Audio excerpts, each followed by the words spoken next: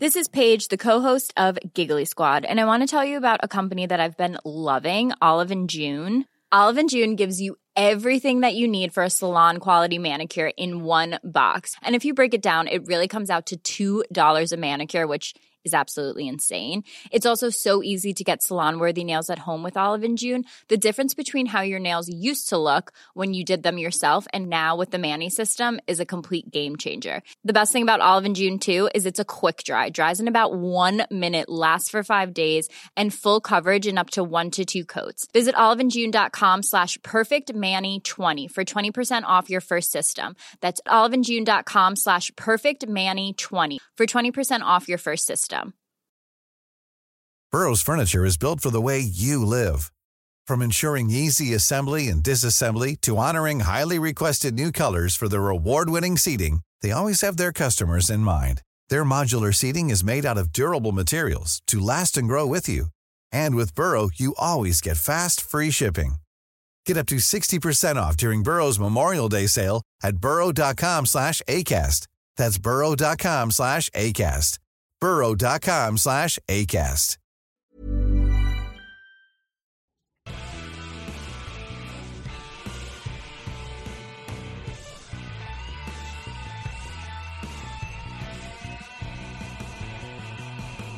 When there's two sides to every coin, then there's a conversation you can join. But I'm an old dog and there's new tricks, and some of my opinions you just can't fix. 'Cause I'm an old man yelling at the sky. I'ma shake my fist at the clouds and cry. Get off my lawn, you snowflake, before I have a meltdown, breakdown, shakedown. 'Cause this is my hometown, so back down, sports clown. It's all just a game.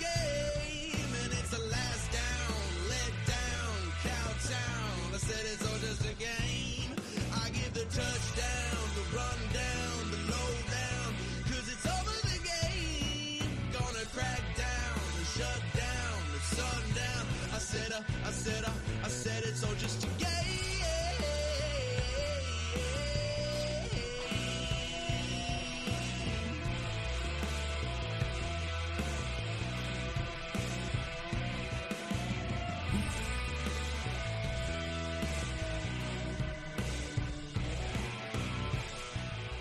The show has just gotten remarkably better now that it has a theme song. And the first time in my career that I've actually had a theme song written for me, which that wasn't a parody or that wasn't intended to somehow, denigrate my programming. I'm thinking of you, Kelly Kirsch. Welcome. It is another week of Just a Game. I am me. You are you. Thank you for being here. And thank you to our brand spanking new sponsor, Ski Cellar Snowboard. You see him right there on well, you're going to see him here in a minute, actually, when we get our guests here, because our guest is here too. But when you see it, you'll know it, because they've been in Calgary for 76 years. 76 years. How many of you, there's a handful of you that have been alive that long, but not many of you, 76 years.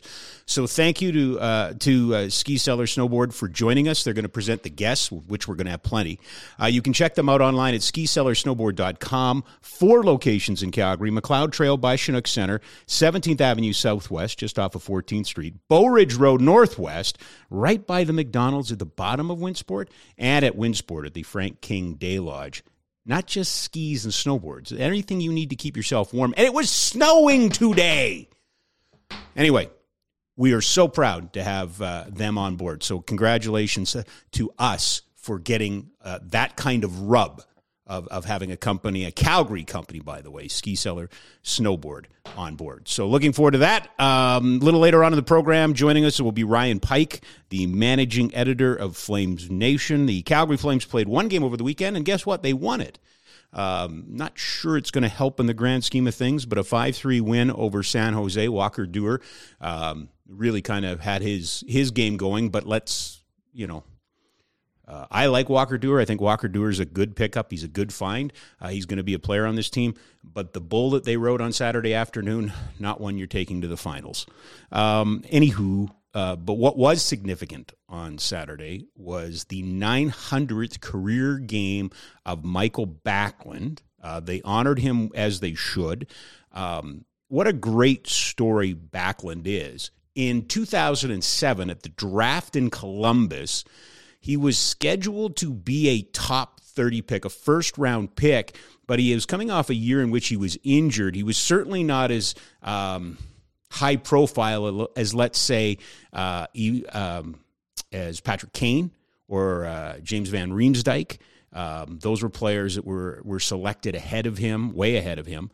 And I remember being at that draft in Columbus, and they had the availability the day before, and the TSNs and the Sportsnets of the world, and everybody was there. And back then you had lots of newspaper people too. They were all there.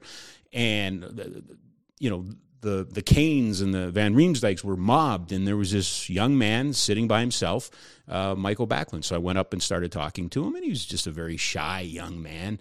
Nice, pleasant, but really didn't have a lot going on. And kind of as a throwaway question, I said, well, what would it be like if a team like, say, the Calgary Flames selected you tomorrow? And he lit up like a Christmas tree because, of course, he had come over for the Max Major Midget Hockey Tournament and was the MVP in the tournament the year before. So he billeted here in Calgary over Christmas, got to see the sights, loved the city, and all of a sudden there was a connection. Well, lo and behold, he gets drafted. And the next day he comes and, joins us on the live program, and big smile, and he was so excited to be in Calgary, and that starts a journey that saw him represent Sweden at a World Juniors and then not go back, and ended up playing his first NHL game before he ever played in the Western League, but then went to Kelowna, had a successful run in Kelowna, and then has been in Calgary since. Early on, he was tasked with the unenviable position of being a young guy that might be the next great center for Jerome McGinley. Played a little bit with Iginla and Tanguay, handled it with great aplomb, was just always a nice person to be around. Early on, I think a lot of people said, I'm not sure, they should trade him, get something for him. And there was a lot of that. And I remember his second contract. There was a lot of people in this city who were praising him on Saturday that were also running him out of town a number of years ago. Good thing they didn't, because he's gone on to be exactly what he was presented as, which is a reliable 200-foot centerman who can take offensive draws for you, take defensive draws. He's been in the Selke conversation. He's one of his best offensive seasons this year. He should be the captain of this team. But I'll go one step further. More important than that, and our guest is going to attest to this, that's the on ice. The off ice, even better. He and his wife Frida have put so much back into this community. Frida just wrote a book on untimely passings, let's say it that way, for kids, which is really cool. They've been huge supporters of ALS, and of course that has a connection to the Snows and Snowy Strong, but also they have been an outstanding promoter and influencer for groups like Parachutes for Pets, which was a small group that I'm very lucky to find myself working with right now, that is working on medical issues, food issues, all of those things for our vulnerable population, the homeless, veterans, seniors, kids in foster care. The Backlunds have been there all along. Back home, he continues to give back to his community in the name of his friend who passed away from cancer a number of years ago. This is the complete package. This is the son that we all want to have. This is him. And he has been the draft pick that all teams should want to have. So congratulations to Michael Backlund on his 900th game. And who knows, maybe Matt Coronado will make it to 900 games as a Flame. He signed his 3-year entry-level contract after Harvard got beat out on Friday. He signed, I believe, on yesterday. First round, 13th overall back in 2021. Can't play in the American League, so he's probably going to play in the NHL. But whether or not it will be right away, I don't know. All right, more hockey a little later on. Really excited about our first guest. I've had a hit list of people that I've wanted to have when I came back, because I want this show to be about Calgarians and people in Calgary and sport and good people. I also think it's important to profile role models and good people. So I have begun my personal campaign to go to all Starbucks locations in Calgary to find guests. And that's exactly what happened last Wednesday. I'm at Starbucks, and who's sporting a Colorado Mammoth jacket in this city? Can only be one man. When we were back on the old radio station, and I'll say this, I was telling him off the air, I think of the players that I've ever dealt with that could easily transition into this and had success in their chosen profession. That would be Nick Lewis, that would be Craig Conroy, and that would be our guest. He still to this day, you want to talk about you having your mind blown? To this day, as an active player, hosted his own show, which was incredible on its own. But to this day, I have never seen its equal or its duplicate. The day of a game, interviewed the coach from the other team as an active player. It's ballsy. It was brilliant. It was all of those sort of things. And I'm forever indebted for his friendship because he's been just been a dear friend for 20 years now. Andrew McBride joins us. Ryder, how are you? I'm great. Those are kind words from a mentor. I remember being back in SAIT, trying to play lacrosse, kind of running out of options, saying, hey, I'm going to take a shot that Mr. Kerr will take me as our mentor for sports broadcasting, and kind of full circle to be sitting here with you. And like I said, meeting you at Starbucks, excited to have you back on the airs. I think to be able to see you do this, which you were so passionate about, so great for the community, someone that really, when I moved to Calgary, was a familiar face and voice. Great you're back in this, and it's amazing to be on your show. Well, I appreciate it. It's awfully kind of you, but it's a knife that cuts both ways, because I'm not joking. I'm meeting somebody at the Starbucks, and I've got my head in the clouds, and I'm going, oh, next week, and I look up, and it's, it's like, oh, the lights go off, they shine. There he is, right there. The Lord has presented Andrew McBride. You must ask. So I did. I'm like, I haven't seen you in a bunch of years. And I go, can you do next Monday? Sure, because that's who you are. But it's meant to be, and I'm so glad we get to spend some time together. Why aren't you doing this? That's a good question, and maybe something that I could transition into. I think for my life, the last 5 years has really been focused on my kids. Mm-hmm. Kids, I was fortunate enough to be a stay-at-home dad during the week, something I wouldn't trade for anything in the world.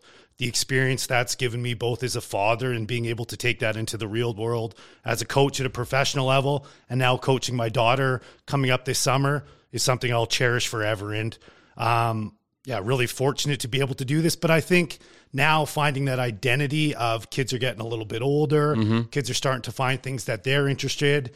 Traveling is a lot with the Mammoth, trying to get back into avenues, and broadcasting is something I've always really thoroughly enjoyed. The people you get to meet, the experiences, the stories, the different way it brings people together. So something hopefully maybe I can definitely explore down the line. We should make mention, yes, your full-time gig is you are the defensive coordinator for the defending NLL champion, Colorado Mammoth. I was in the building last year when you knocked off the Roughnecks on your way to a championship, and I've been dying to ask this question because nobody had the answer on our side. What did you say to Kirk after that made him so angry? So this is, and you know what? I've had so many people ask me about that. Okay. So I'll give you the Coles Notes version. Number one, it wasn't me. The whole scenario played out by, we called a timeout with like 15 seconds left. Our star goalie was out. We were up 3 or 4 goals. I can't remember. We called a timeout. He took that a little bit personally for whatever reason. Sports is heated. He's a competitor. He is a competitor. He coached me. I played with Kurt. Yeah. One of the mentors in the way I implement some of my coaching styles in terms of preparation. But he was hot. And I think he was just taking that out on me. If anybody knows me, I run a little hot at the collar too.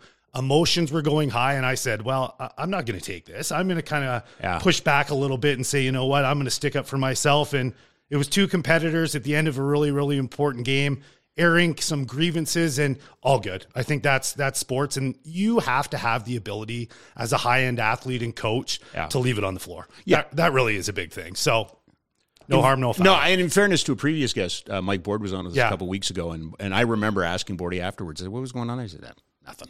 And that was it. It's heat of the battle and all those sort of things. But what did it, and we can get into the Mammoth a little bit more, but what did it mean for you to come into that building in the postseason and win that game?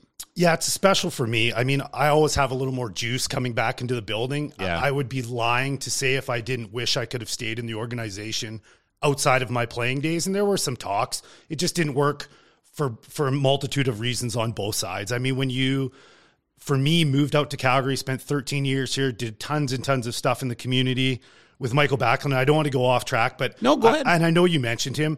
If you want to talk about an ambassador and an outstanding athlete in person, you look no farther than him. Yep. He was a guy who I did Special Olympic stuff. Okay. That would, every time he would see me, and he's a professional hockey player, he didn't know to go out of his way at all, would ask me, hey, how you doing? Yep. How's lacrosse? And genuinely care about what I was saying. It wasn't just, because most people forget your name. They're on to other things. They're the big pro athlete.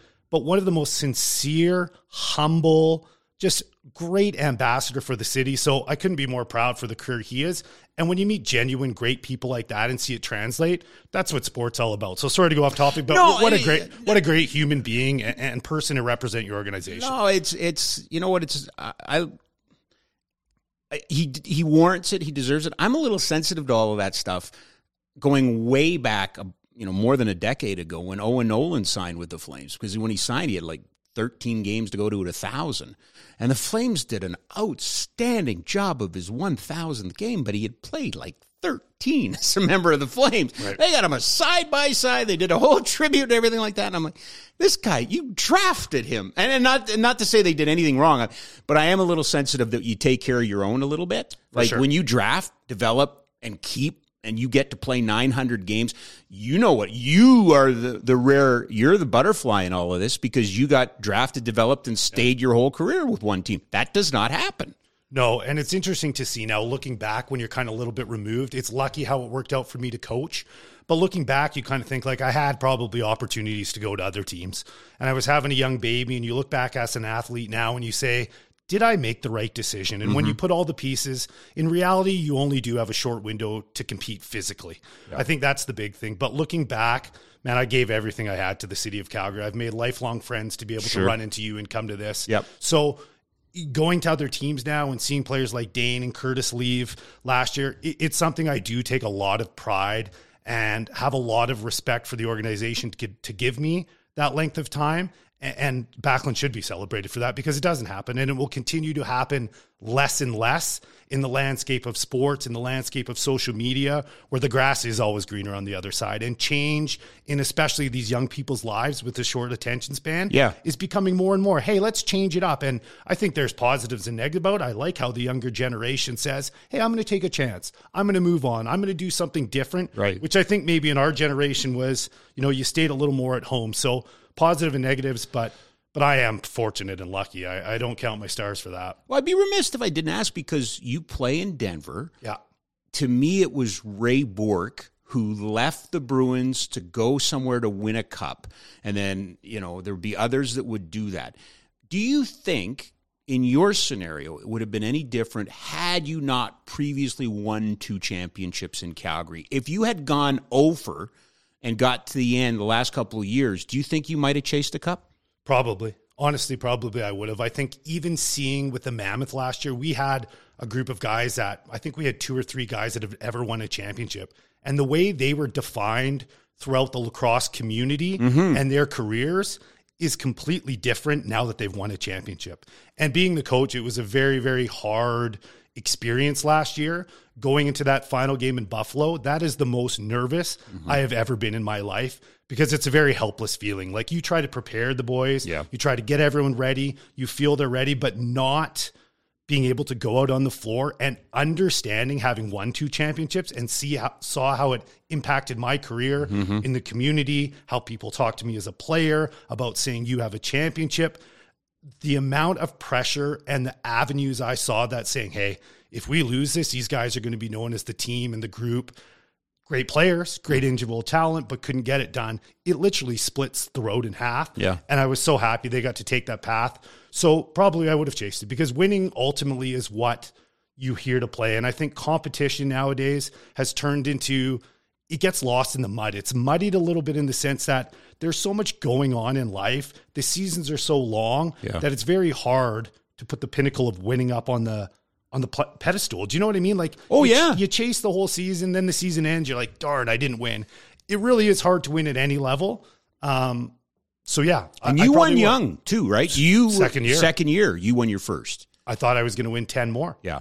I really did. Which is crazy because you hear that all the time. Yeah, it's true. Right? That is a very, very true adage. Even if you get a taste of success, you think in your mind as an athlete, well, man, we did so many great things. How can this not come? Yeah. And you quickly realize with the dynamic of people, with the dichotomy of a team, man, one person out, one person getting injured, one person having a kid changes everything. Yeah. When you get on a path of success, there isn't a more powerful thing in the world than mojo, swagger, momentum. These are real life terms.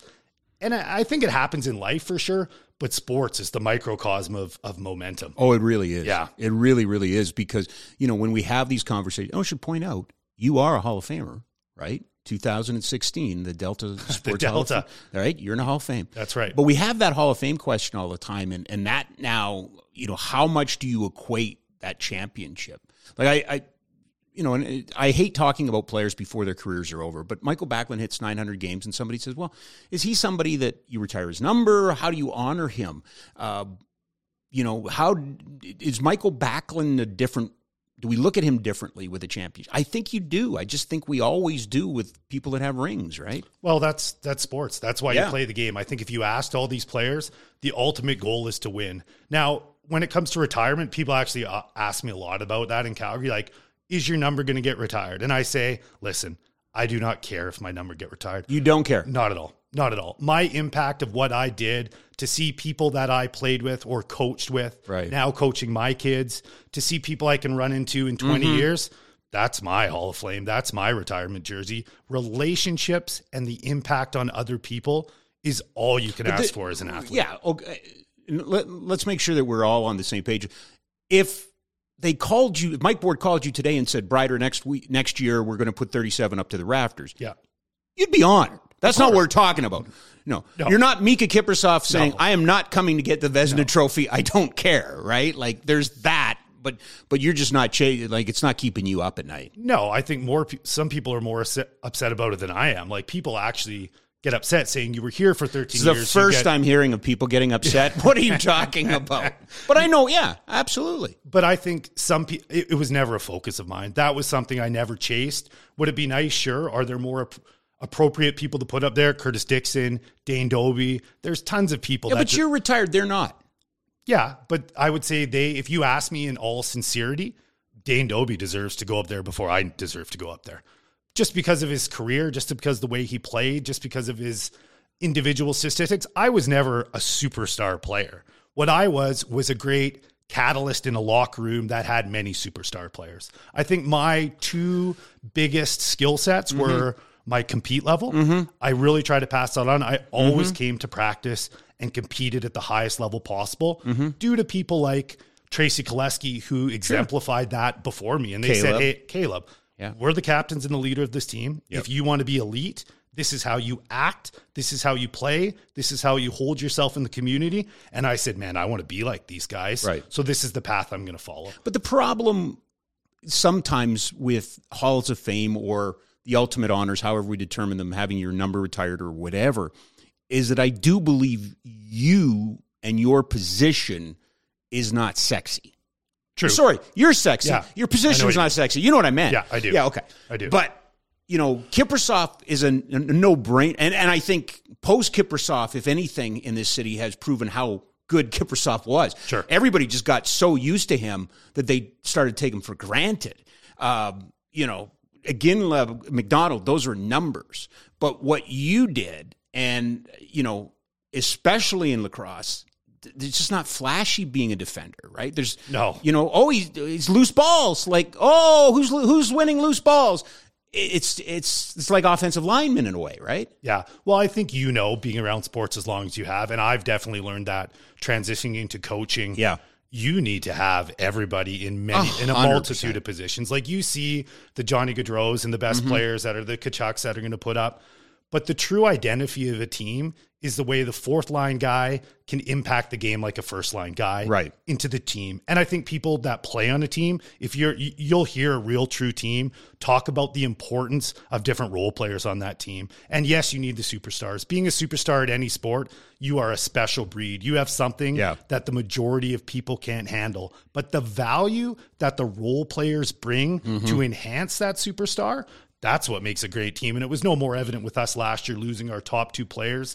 The way guys believed in their role, that even if I get 0 points, 0 loose balls, the importance of how I'm going to impact how our team is driven forward is just as important as the guy that's going to get 10 points. So one last one on this topic, and it's kind of where we went with Backlund and a little bit with you, but do we need to readdress how we honor and the way we honor and take into consideration a more fulsome picture? Pete Rose is not in the Baseball Hall of Fame because he gambled on baseball. That was off the field. So we have used off-field transgressions to kind of exclude people from being honored before. Should we be doing the other way? You were one of the original ambassadors for Right to Play. You were with Special Olympics in Calgary. You did. There's nothing anybody could have done more humanly possible to try and promote lacrosse, promote the rough. You did all of that. Plus, you were the captain of this team. You were all of that. That to me has gravitas. That has weight. Should that not? I'm not asking you this, but because it's not fair to you, but should we, in a more of a fulsome picture, be starting to include more of the off-field, off-ice in that discussion?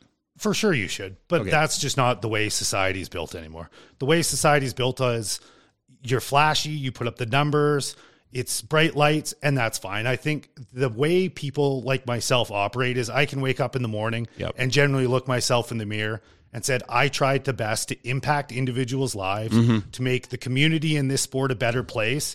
And then reality, that's all the satisfaction I need. Ego, which I'm reading a lot about now, ego is such a strong and powerful thing with saying, I need more, I need accolades, I need this. But a real strong man is someone that can look and say, man, I'm comfortable in my own skin. I know what I did. I don't need any. Sure, it's nice to go to a banquet and get a dinner, but I can care less. I'm in the Hall of Fame. I can care less about these All-Star games. I care someone I played with or a kid I coach can come back and say, hey, coach, great to see you. How's the family? Thanks for doing this. I'm playing because of a school lacrosse program you started, and now I'm giving back to that school. That's the stuff that's important to me. He is our guest. He is Andrew McBride, brought to you by the Ski Cellar. They're now presenting our sport. Ski Cellar Snowboard, I should say, 76 years in Calgary. Check them out, skicellarsnowboard.com. Have you snow skated yet?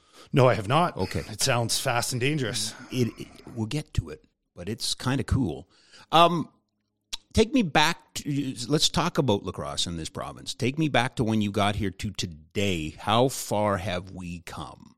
Crazy. Is it? Want to talk about Hall of Fame? I do. I am making a case for Brad Bannister to be in the NLL Hall of Fame. Okay. The fact that he is not in there, the fact that there's 17,000 people at Roughnecks games every week now is a direct indication of the opportunity that he presented and he brought to the province of Alberta. Now, if people come along and added stepping stones, absolutely. Jeff Snyder with Elevate. There's tons of different people that have given back. Don't give him... Don't. Let's not do that. No, let's not do that. Scratch that. All right. But it takes people to do that. So it's really, really turned into something that's created so much momentum and is so special. To take my kids to the Roughnecks game and we had to buy and to see those fans, to see people in the stands have that experience, to see people like this year when I coached my daughters play on lacrosse for the first time, I never wanted her to play. This is strictly organic. To see Mike Carnegie and Scott Carnegie's daughter, Sean Cable, Roughnecks, we've given back to see play.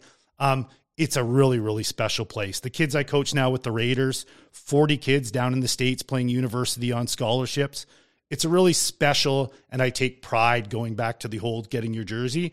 I take pride in having a small part in being able to see that these kids starting lacrosse at 7, 8, 9 years old, one of these kids' life is going to get changed because they played lacrosse. So really special. Is there a long ways to go? Yes. Is there challenges in amateur sports? For sure. Did COVID really hurt lacrosse? Absolutely. But what I think we're starting to see now is my age group and generation who's having kids is going to start getting back into the coaching, which is really, really going to help. BC and Ontario have had that for a generation. Yes. The Alberta generation, it's starting to happen now. Yes. And I think that's really going to translate. Yeah, to bigger, better and things. that's kind of the where I wanted to go with this conversation is that we're always looking for a quick fix, right? We want it done by next year. We want it done by next week. Really, we've got to start looking at some of this through the lens of, time. I think back to when Brad brought it to Alberta. There was no team in Edmonton. There hadn't been, there was a little bit of box lacrosse in Edmonton, and I think a little bit here, but you really had to go to BC or Ontario. And I always said, Brad was not. It was not a good business model. No, it was not a good. No, it was not. Right, but for him to fight, because minor pro sports in this country are hard and can be hard, and he fought as long as he could.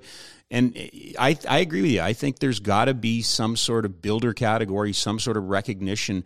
If we now consider ourselves a lacrosse province, which I think we do. For sure we are. Right? Yeah. Well, even the minors last year. So Junior A, who I coach and GM of the Junior A Raiders, the minors were 1 goal away from winning the Minto, which was absolutely unheard of. Sure. And it put people Weren't on they double-digit blowouts when we started in Alberta? I think my record against the minors was something like 43-1. We literally, when we played them, lost 1 time to them. Yeah. So there's a perfect example of maturation. Right. But I think the people in lacrosse, you can't fake You're passion. talking about when you were in BC, right? Yeah, no, so this is when I coached the Raiders. Oh, sorry, when you coached the Raiders. Even as long as 5 or 6, 7 years ago, Edmonton won 1 game in 50 games we played. Okay, sorry. But with the development, with the coaching, you have guys like John Lintz who played professional. It's all starting to trickle over to being successful. And to see that is amazing. But it comes back to Brad, passion. That's the one thing. In life, you can't fake passion. You can't fake, I really care about this.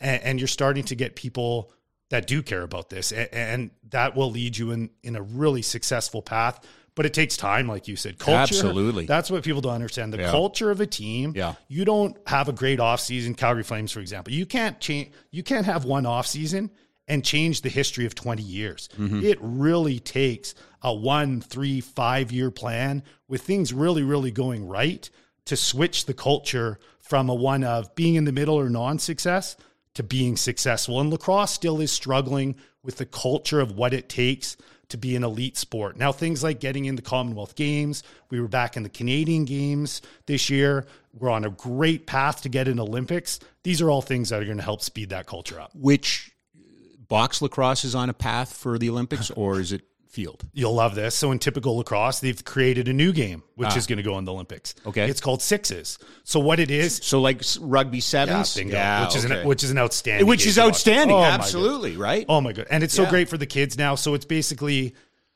60-second shot clock or 30-second shot clock on a field lacrosse goals, no big sticks, 6 players, back and forth. If you score a goal, there's no face off. The goalie picks it up, throws it down there. Elite entertaining sport. So do I think this is a future? For sure. More touches for kids in minor systems, fast pace, more control, not those lulls of what you're doing. So it's interesting to see, but therein lies kind of the fundamental issue with lacrosse. What other sport in the world would take a combination of the two sports that has no pro league and says, this is how we're going to get into the Olympics? But here we are.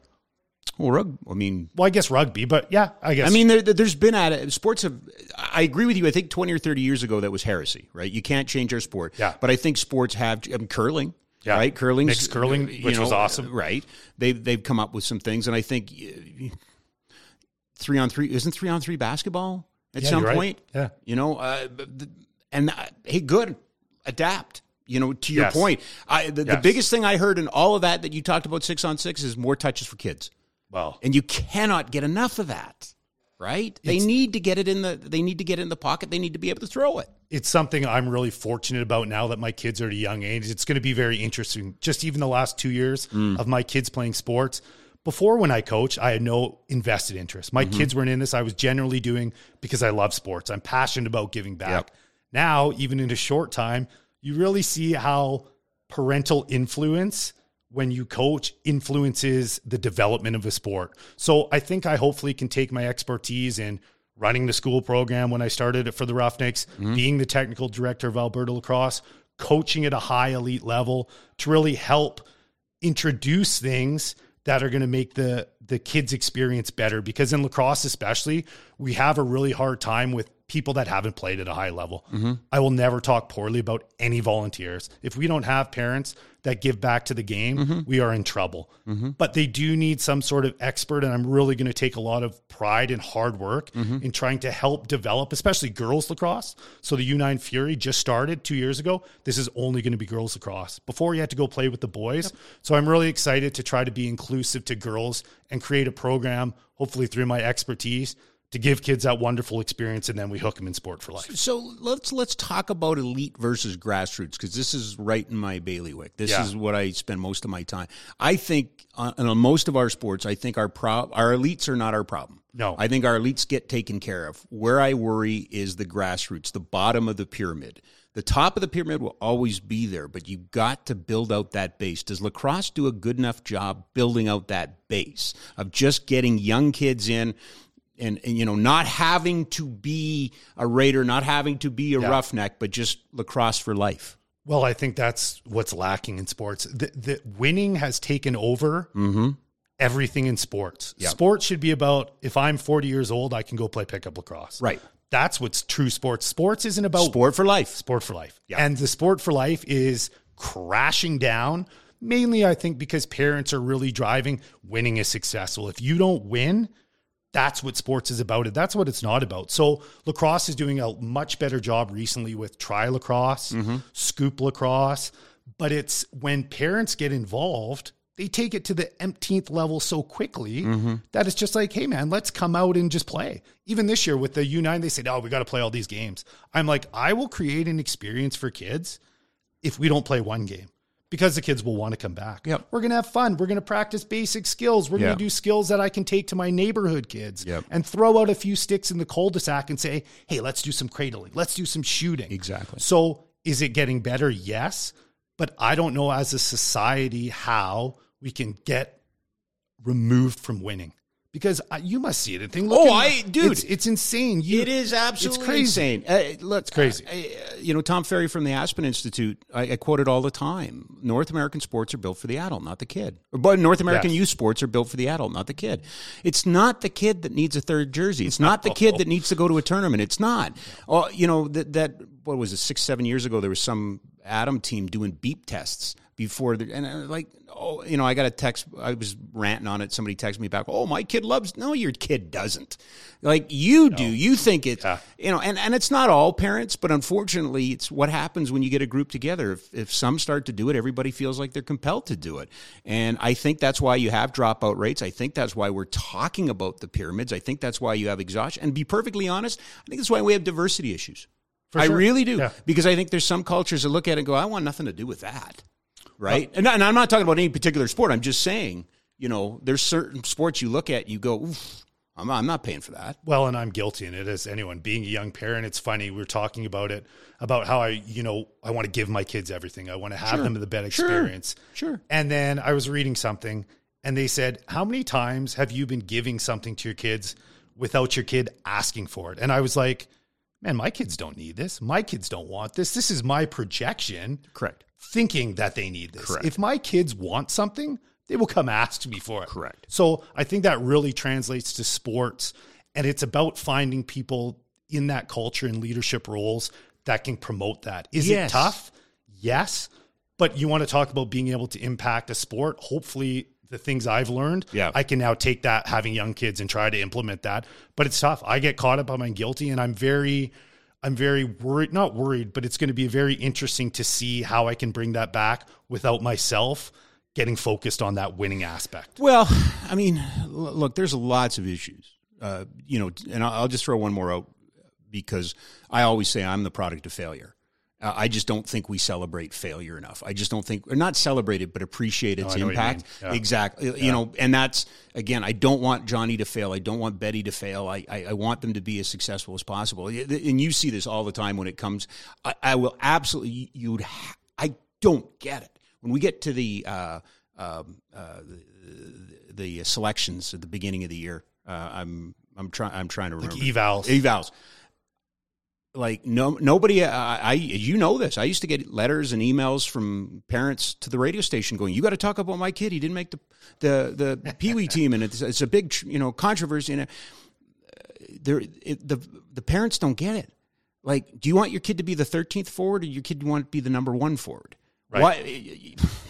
You should embrace, if you didn't make one, let him go dominate two. Because you and I both know, we've been around, scouts don't miss. Like, they'll find, he can play 7, 8 level, and if he's the best, they'll find him.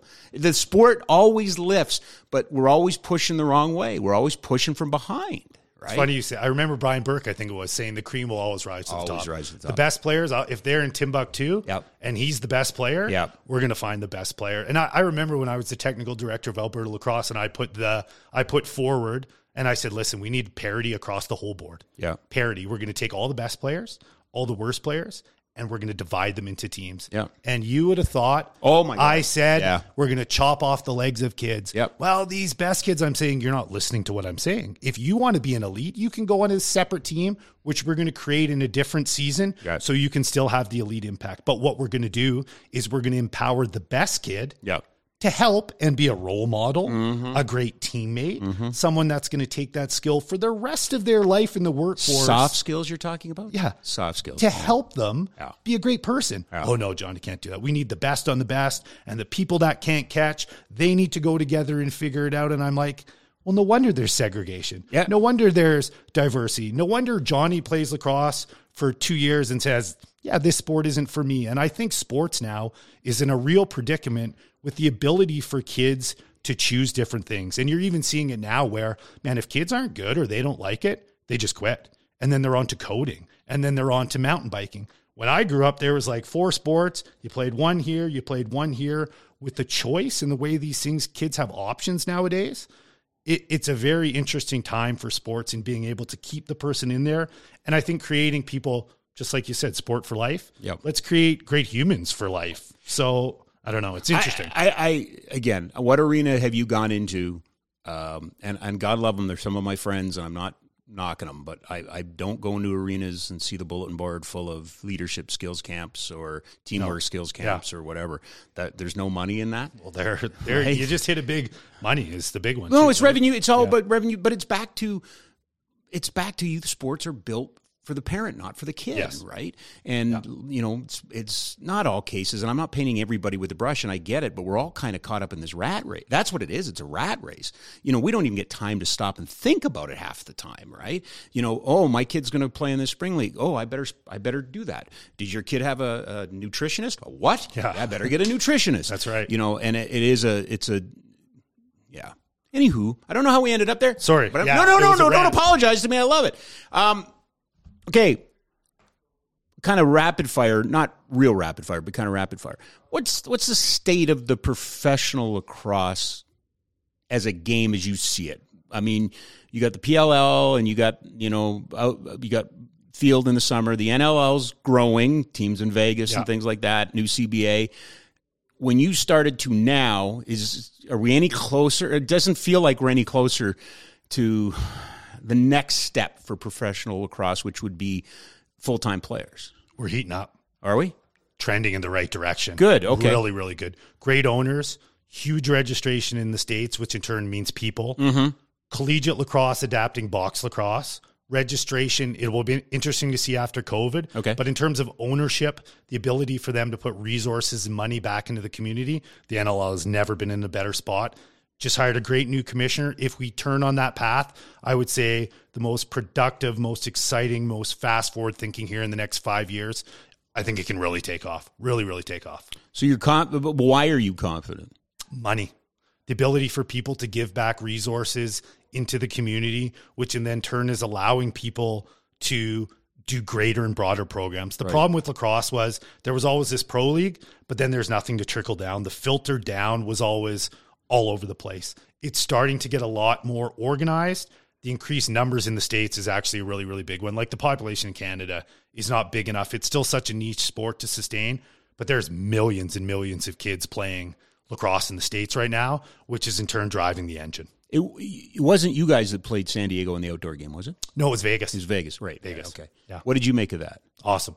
Great for the game, great promotion. San Diego's an interesting city as there's so much to do. But even if you look at the crowds in Vegas, they've been great this year. The model that the Roughnecks have really implied of coming to enjoy the fan experience, because pro sports is so expensive. Like, I look to take my kids to an NBA, and you're like, this is going to cost me thousands of dollars. Where it's crazy. So if you want to talk about another issue, that's another show we can come talk about. Absolutely. But it's in a really good spot. Really good spot. I had a brief little fling with it for a year, and I came away from it going, be your own game. Yeah. Be your own game. Right. I still think there's elements of the NLL that chases, other sports. And I'll be I'm not saying anything that I didn't say to Mike Board or anybody else with the Roughnecks or the NLL, to be perfectly honest. It frustrates me that they want to do hockey broadcasts of lacrosse. Yeah. Like, and they pat themselves on the back and they go, it's a great it's an absolute great broadcast. It's as good as any American Hockey League or G League broadcast I've seen. Why wouldn't you go out and do something completely different? And I think of you all the time. Why even bother chasing that? Why wouldn't you take Twitch?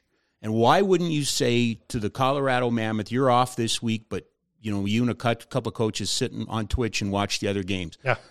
Or something like that. Yeah, you know what I mean? Like, just do it differently, because you and I were in Los Angeles. We were in Vancouver with the old, I can't even remember, Ravens, right? Yeah. We were doing a game there, and I remember being a playoff game in 2004 down in San Jose, and Tim McAuliffe shows up from the score, and it's been on TV. It's always kind of been that ancillary thing, but it's never been had its own product, its own identity on that side, right? Yeah, no, you're right. And I think players getting into broadcasting is a big thing. There's not a lot of players right now that have given back to lacrosse. Like, I remember, but there's not a lot of opportunity either. There's right? Zero opportunity, because I even wrote to the commissioner when the commissioner came and met all the teams. I was like, do you guys know you don't even have a telestrator on your TSN broadcast? And he's like, what do you mean? I'm like, let me give you an example. Here's a clip for 30 seconds. I'm like, instead of saying, oh, Johnny's such a great guy from Mississauga, Ontario. His brother is Tony, who plays with him. Yeah. I would simply go, hey, I'm going to circle this guy. Watch how he's going to set a pick here. I would draw an X, and I would draw this guy coming around, because the general people have no idea what's going on in lacrosse. Zero. We haven't created. Hey, hell, they don't know what's going on in the NFL. Why do you think Tony Romo's been so successful? That's right. Because he's been predicting stuff, and look, he's right. That's right. So there's an avenue which I've actually talked to many teams about. And I don't understand, of saying we need to do a better job of explaining what's going on. But it's safe, Andrew. Yeah. I mean, it's safe not to try anything. And and I just tweeted it out. Well, actually, it was our reading assignment last week. I didn't know you could, if you buy the little blue check mark from Elon, you can now write for 4,000 words or something, or characters. Some dude wrote this huge long tweet about F1. It was bang on. Like, F1 Drive to Survive. In my lifetime, I have never seen a broadcast impact a sport. Yeah, crazy. Like it did. Hey, World Juniors, TSN built that. Absolutely 100%. And, you could talk about the NBA used to be tape recorded and played at midnight. I get all that. But nothing quite like what F1 Drive to Survive. And I hear it all the time. Oh, we got to build our own. Yes, but the thing about those guys is they said, screw that. We're just, I don't care. And I think the NLL and I think you saw that. And I apologize. Is it PLL? PLL, yeah. Yeah. They did that, right? They mic'd up players and they were doing stuff. Guess what? They got $12 million from ESPN. The NLL got nothing. They got a platform. They didn't get money, right? You need some of that innovation, don't you? You have to. Well, and especially nowadays. Like the old thing of people not understanding and saying, oh, we don't need to be on Instagram or we don't need to be on TikTok. Well, then you're 4 steps behind. Yeah. You need to find out what, and I think safe. And like you said, and I think failure. I think you hit the nail on the head. If you're going to cap your development as a person or a league or an organization because you're scared of failing, well, then you're never going to achieve your ultimate greatness. Right. Sure, you might fail and it might cost you and you might learn, but hopefully what you can derive out of that is, okay, this didn't work, but if 1 + 1 can equal this, then we'll be in a great space. So, and I think back to your point with these new owners, with the amount of money and maybe a little more security, because the NLL was such a fragile thing, folding here and there. There's no team, I think, that's in any danger now of folding. So with that maybe comes a little more ability to have some more risk. Yeah. No, I again, it's going to be a very competitive marketplace, right? If it isn't already, well, it's already is a very competitive marketplace. Tell me about life as a coach in the non-city in which you work. Travel is hard. Okay. Travel but is you can tough. direct to Denver from here. I am very lucky. It's direct flights. We get great flight times. I think the one thing I've learned in just general living, you really got to be disciplined and focused in terms of, like, I know it sounds like an excuse. People are going to be like, he gets to fly, but it's tough with young kids. And then you come back and you're eating poorly and you might not be exercising. It is a little bit of a challenge. I'm super lucky with the organization. They treat us well. We have elite travel. It's gone are the old days. Like, I'm not flying to Vancouver and then Seattle and then Denver. We're still on like our normal planes, but it definitely is a challenge. I think you become appreciative of the situation and city that you live in. Mm-hmm. It's definitely opened up. I've got to see amazing places. I've got to learn about a different organization. Yeah. The Mammoth are owned by a billionaire. Kroenke. Who's treats us professional. I mean, I don't know if you saw our rings. Our rings were like as nice as the Avs rings. We got this box, which is a lifelong memory. So nothing but positive and great things about the experiencing. But traveling every weekend can be challenging. Yeah, it can. What about the work, though? I mean, video technology being the way it is now, how much has that impacted? How much has Zoom impacted your ability to coach during the week? Well, it's made the product on the floor much better. So, for example, I'll get the game right away, 24 hours. I've already cut the film. All the guys have had access. I can see who's watching it. Tuesday nights, we get everyone from all over North America on our team. We go through our D-call. So I've already broke down the film. I go through each individual clips of our past game. All the guys are watching it on their screen, which is so much more not only accessible, but it allows us to perform an elite level. Because back in the day, we'd go and we'd have film 20 minutes before the game and say, you got to know this guy's tendency. So now I have all the film cut of our game from the past week. We play Vegas this week, every goal they've scored, organized by players, huge amount. And it's really going in a great direction. So that's really impacted the performance on the floor and allowed these guys it's a lot more professional. Let's put it that way. Yeah. It's really professionalized the game of lacrosse. Do you have, now that you have their attention and now that, you have this system in place, do you find that you have to do anything to kind of keep it fresh? The business world went through this. Zoom's great. And then all of a sudden Zoom meetings started, people kind of zoning out and, putting up their cat pictures and stuff like that. What do you do to keep your players engaged? So 3 things I've learned, even as recently as this year. Clips can't be longer than 20 seconds. Players lose attention span. I do 10 clips, 15 clips, and then we have to talk about it. Because if I just roll through 40 clips, guys are drifting. Even after we've gone through clips, just video, we really have to go on the floor and walk through it or even draw it out because everybody learns different. That's one thing I've learned about coaching. Mm-hmm. I might understand something from watching a video, but other people learn completely different. People have to physically walk through it or draw it on a whiteboard, or I have to get them to explain because it doesn't matter if I know it as the coach. Yeah. My job as a coach is to make sure in whatever realm or way I can deliver it, the players understand it.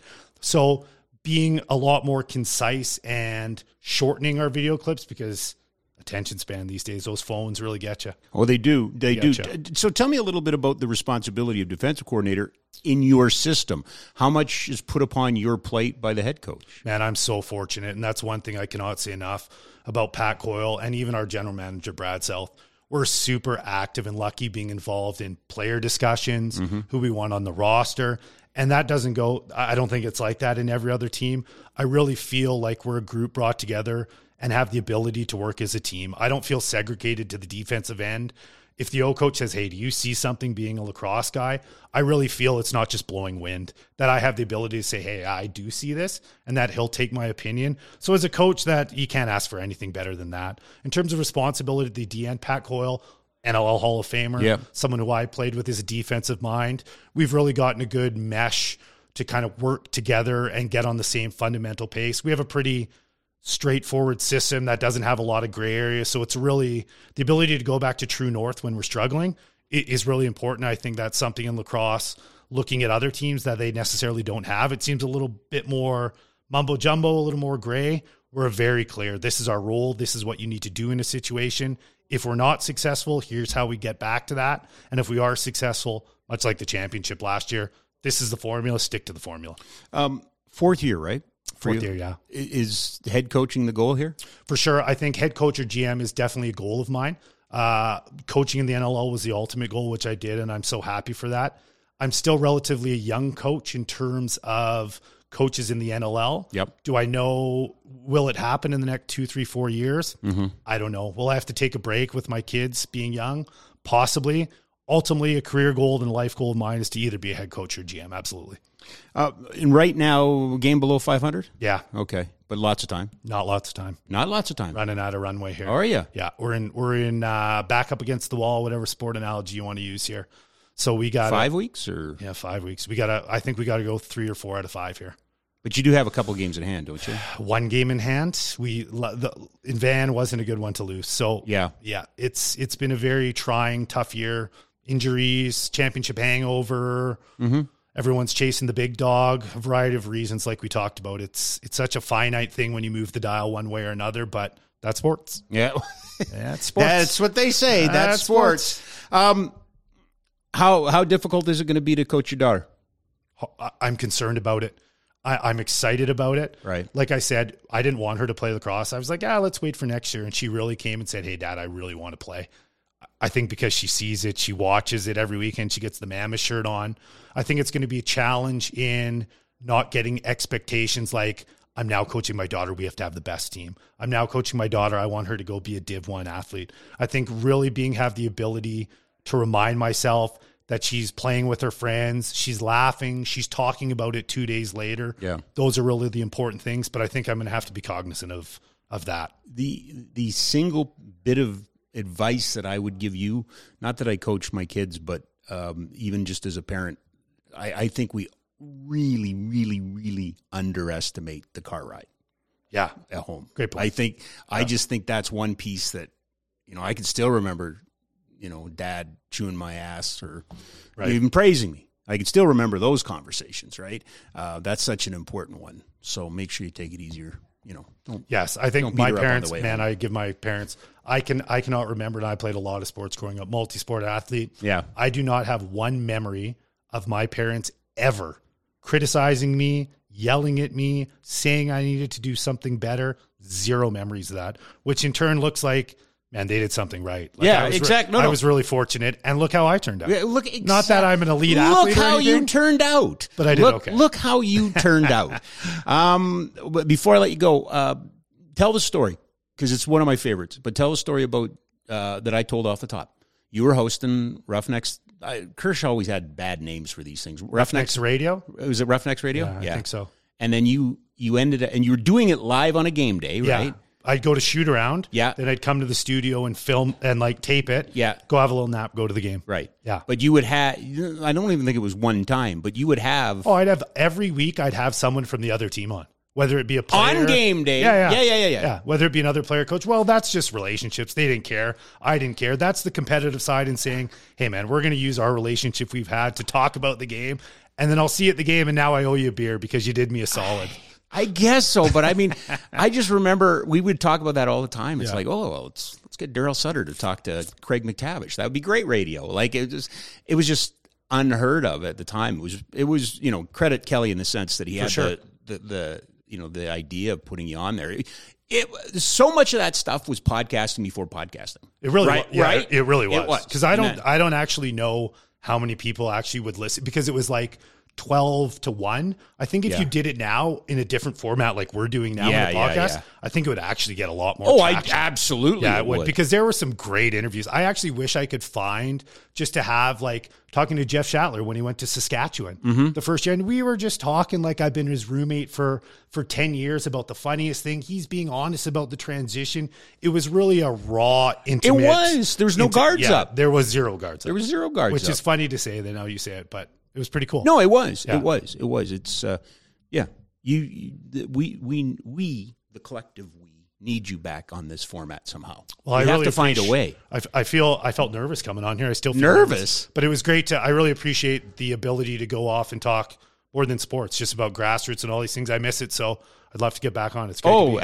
Listen, we very rarely even talk about sports around here nowadays. Well, that's good. There's so much craziness. Good to see you, pal. Great to see you. I appreciate it. Thank you for doing this. Of course, you'll come back, right? I will. Okay. Thanks. Andrew McBride, everybody. He of the Colorado Mammoth, the defending NLL champions. But trouble right now. We'll see. In trouble. In trouble. It's okay. You and I have been around the NLL long enough to know that, it all comes down to the last week. And then the mini game. Oh, there's no more mini games. Thank God. Thank God there's no more mini games. All right. Ryan Pike will join us in a couple of minutes. We are live in the Oodle Noodle studio. Local, loved, delicious. Since opening their first store back in 2005, Oodle Noodle has been all flavor and just the right amount of weird. 2 locations, 1244 17th Avenue Southwest, 105 Main Street North in Airdrie. Pickup and delivery. Today's reading assignment, which I believe is, just got tweeted right now. Pickleball plans, New York City takeover this summer. Pickleball plans, New York City takeover this summer. Doug Greenberg, the front office sports. It's worth, if you're not aware of pickleball, and where have you been if you're not aware of pickleball? They are building 14 courts in Central Park. This is the part that got me. The off-peak rate is $80 an hour. The peak rate is $120 an hour. If you are not paying attention to pickleball, you're missing out on something. So make sure you check that out. And just wanted to bring your attention to a couple things. The Heritage Committee in the Parliament, according to Rick Westhead, got a busy week coming up. Hockey Canada has been given 24 hours to turn over their final report into the 2018 findings of the alleged sexual assault of the World Juniors, so that's worth noting. As well, on Thursday, they'll be bringing in the former leaders of Soccer Canada as they dive deeper into the situation in which Soccer Canada finds itself. And apparently, they are now taking witnesses who are calling for a national inquiry into abuse in sport. So it could be a very, very busy week for the Heritage Committee, and it should be a very, very busy week for the Heritage community. As we say goodbye to our pal, Andrew McBride, joining us. On Wednesday, Cammie Kepke will be here, and on Friday, our very special WrestleMania show. By the way, we are broadcasting today from Treaty 7 territory, and of course this is an inclusive program. You're welcome. This is a safe spot. We'd love to have you here, which is actually something I'm going to bring up with our next guest, who joins us courtesy of our good friends, and brand new, we added them today, the Ski Cellar and Snowboard. SkiCellarSnowboard.com is where you go. 76 years in our city. 4 locations. McLeod Trail by Chinook Center, 17th Avenue Southwest, just off of 14th Street. Bow Ridge Road Northwest by the McDonald's at the bottom of Windsport. And in the Frank King Day Lodge at Windsport. And it's not just skis and snowboards. It's all the stuff that you need to keep warm and dry. Great time to get great deals on gear in the springtime for the mountains. And make sure you ask them. About. Hey, it's Ryan Reynolds, and I'm here with Keith, co-star of my upcoming film, If, only in theaters May 17th. Do you want to tell people the big news? All right, I'll do it. Sign up now and you'll get unlimited for $15 a month and 6 months of Paramount Plus Essential Plan on us. MintMobile.com/switch. Upfront payment of $45 equivalent to $15 per month. Unlimited over 40 gigabytes per month. Face lower speeds. Videos at 480p. Active Mint customers by 531.24 get 6 months of Paramount Plus Essential Plan. Auto renews after 6 months. Offer ends May 31st, 2024. Separate Paramount Plus registration required. Terms and conditions apply if rated PG. Burrow's furniture is built for the way you live. From ensuring easy assembly and disassembly to honoring highly requested new colors for their award-winning seating, they always have their customers in mind. Their modular seating is made out of durable materials to last and grow with you. And with Burrow, you always get fast, free shipping. Get up to 60% off during Burrow's Memorial Day sale at burrow.com/ACAST. That's burrow.com/ACAST. burrow.com/ACAST. I'm Sandra, and I'm just the professional your small business was looking for. But you didn't hire me because you didn't use LinkedIn Jobs. LinkedIn has professionals you can't find anywhere else, including those who aren't actively looking for a new job, but might be open to the perfect role, like me. In a given month, over 70% of LinkedIn users don't visit other leading job sites. So if you're not looking on LinkedIn, you'll miss out on great candidates like Sandra. Start hiring professionals like a professional. Post your free job on linkedin.com/people today. Those snow skates, because they are something else. He is something else. He joins us now, as he does on every Monday, the managing editor of Flames Nation, Ryan Pike, in studio, kids. He found his way. We left the breadcrumbs. He followed them, and here he is. Finally makes his live in-person debut. You are an actual human being. Yeah, I feel like You're not AI generated. Not usually. Not usually? If I was AI generated, I'd be much more clever. I guess so. I don't know. How are you? Good. It seems like this is a market these days where stories keep unfolding. It was an eventful weekend. It looks like it'll be another eventful week. Mm-hmm. Where would you like to start? Well, I mean, if you want to start with good news, I mean, Saturday the Flames beat a team they should be beating, and one of their... Does it matter at this point? I think until they have a little E next to their name in the standings, I think they're going to keep on scrapping and, give them credit. I mean, Walker Duehr, like we'll probably talk about a collegiate player momentarily, but it's possible. But Walker Duehr was a guy that they got from Minnesota Mankato. They were scouting a bunch of different guys. They got him. They found him. I love these kind of stories. Flames found David Riddick in Czechia when they were scouting Daniel Preibel, noted NHL non-entity Daniel Preibel. He just didn't work out in North America, but they found David Riddick. When they were looking at Connor Mackey, they stumbled upon Walker Duehr, and Walker Duehr has become one of the most consistently fun players to watch in the organization, both when he was with the Wranglers and now.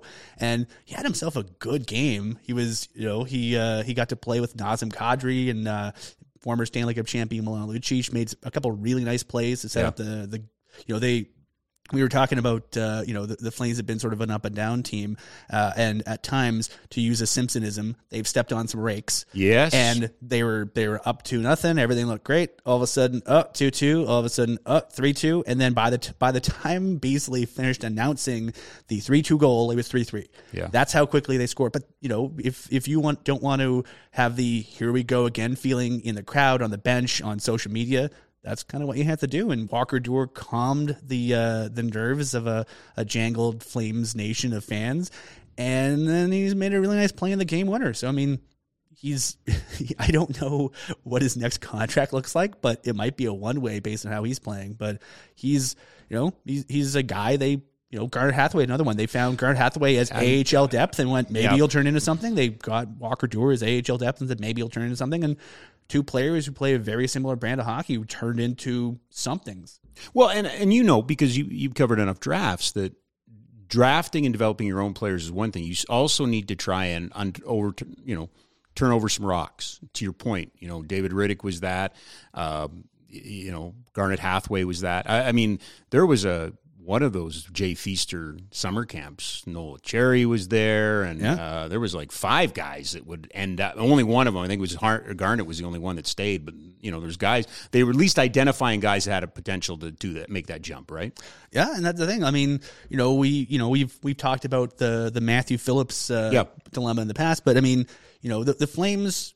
All due respect to Daryl Sutter as a coach, he was not a great manager, and I think one of the challenges that he had as a manager was backfilling the pro ranks. I mean, when you're drafting a lot of guys who sort of seem like the same version of the same player, just at a different position, it's really difficult to adjust for, year-to-year variations in how the game is played. And, as a result, the Flames had a lot of work to do when Jay Feaster came in and took over as GM. But I think, first under Jay and now, I think Brad and his staff have done a really nice job too, drafting a bunch of different types of people, different types of players. Like they have, I'd say, I've seen people criticize the 2020 draft, and I think rightfully so. I think everyone has their own idea of what a perfect draft is. But that was a draft where they started off with a first-round pick and very little beyond that. And then they traded down twice, got 2 third-round picks. They used 1 third-round pick to get Jake Boltman, who sort of projects as sort of a shutdown defenseman. They got another pick that used on Jeremy Poirier, who's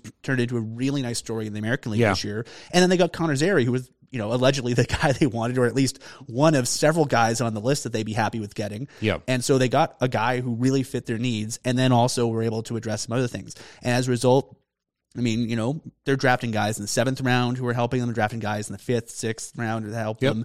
They're drafting guys in the higher rounds that help them. And, once the best goalie not playing in the National Hockey League was drafted 4th from last in 2019. I was at that draft. I've never heard a building so quiet. Then a guy's name get announced. Then a few fans go, woo. down the corner, because his family's there. Yeah, because he played in Everett, so his family and a bunch of teammates drove up from the Seattle area for that draft and sat around for a day and a half until he got drafted. But I bet they're feeling pretty good about that now, both him, his camp, and the Flames, because he's on route to probably his 4th year in a row being the best goalie in the league he's playing in. Mm-hmm. So that's it's staggering, his numbers. He has if you just ignored his non-wins, if you just looked at the games he won, he has 38 wins. He has more wins than all but 4 goalies in the league have starts. He has 11. If you just he's played 48 or 49 games, maybe 50 at this point. He's just leads the league in, last year I was making the joke that he led the league in almost everything. He leads the league in everything: save percentage, wins, minutes, saves, shots. What's his contract status? 1 more year. 1 more year, and then he's waiver exempt this year, next year. Actually, the next 2 years after this one. So with goalies, they're waiver exempt. Still a little, still a little flexibility there. Yeah, with those numbers, you'd have to think in most organizations he would have got a start by now. Would have got up here. I mean, and I'm not critical of it. I just think that that's just the way. Well, I mean, another guy from I can't remember if he's the year before or the year after, but Yaro Askarov, the first rounder from Nashville. Yep, he's just dipping his toe into the league now. And I mean, they've had more injuries, but they had Pekka Rinne. They had I think when you have depth, when you have a Jacob Markstrom, you have the ability to just hoard guys. And they have Arseny Sergayev in UConn in the NCAA, who had a really nice freshman year. He ended up basically, I think he was about 60-40 for starts with Logan Turnus at UConn. Looks like he might be the starter next year. So Jorgen Siglet often jokes, he's like, I just wish they'd let me have a 7th rounder every year. With the way goalies are, spend a 6th or a 7th rounder on a goalie every couple years, and then just let them cook somewhere, and then it's low risk. It's a position with a lot of variability. But circling the square a bit, I mean, Walker Duehr, really nice collegiate player. They they completed a nice bit of business around supper hour on Sunday that I'm sure they're pretty happy with. Yeah, Matt Coronado gets done. It's one of those ones that, I remember back to Johnny Gaudreau. It was like, is he going to come? Is he going to sign? Is he, he's always up for the Hobie Baker. Is he going to come? Is he going to sign?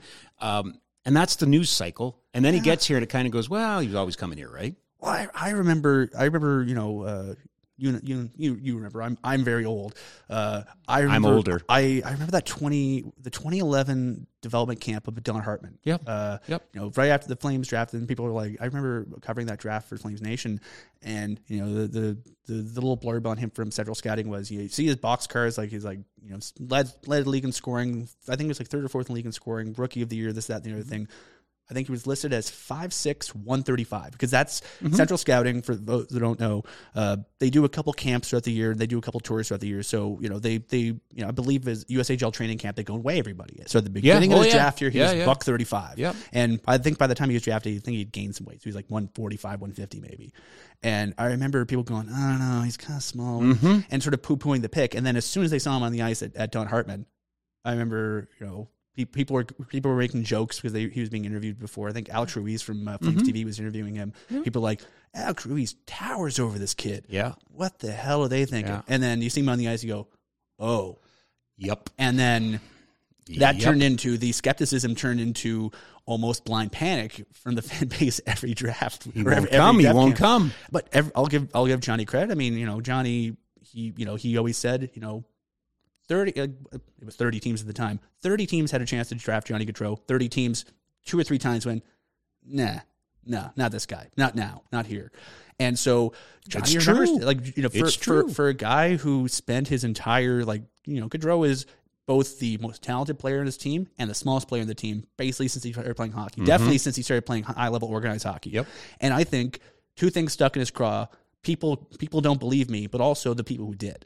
And, Jay Feaster, Todd Button, and the scouts in that area really liked the player. They tried not to tip their hand how much they liked the player. Yeah, because, there was lots of drama on the floor. Yeah, I remember it. Yeah, but they got him, and then they, every year was like, is he going to sign? And every year he went, want to go play a year in college. I want to really improve. It's good. I'm a smaller guy. You know, he went to Boston College. Cam Atkinson went to Boston College.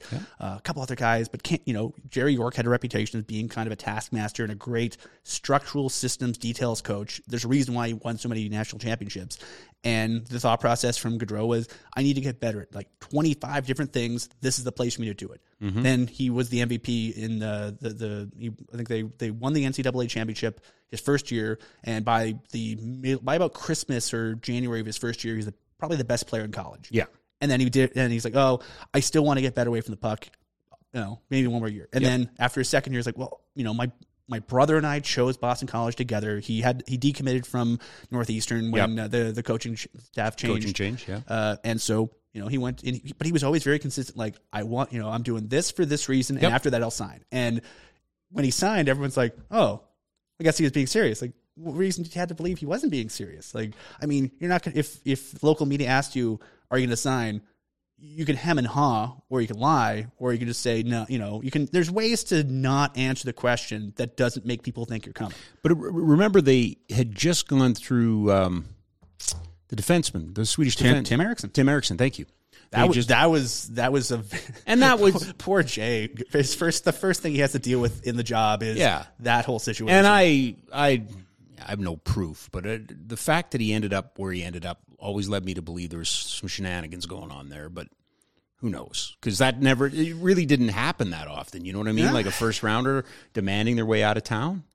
Almost never. And some very tidy work. The Flames got extra picks out of it. The Flames got Roman Horak out of it. The player ended up where he wanted to be. Then, and then failed. Yeah. As an NHL player. Yeah. And I think, imagine that kind of putting that kind of pressure on yourself when you get to choose your spot, or you basically force that hand, and then nothing. Yep.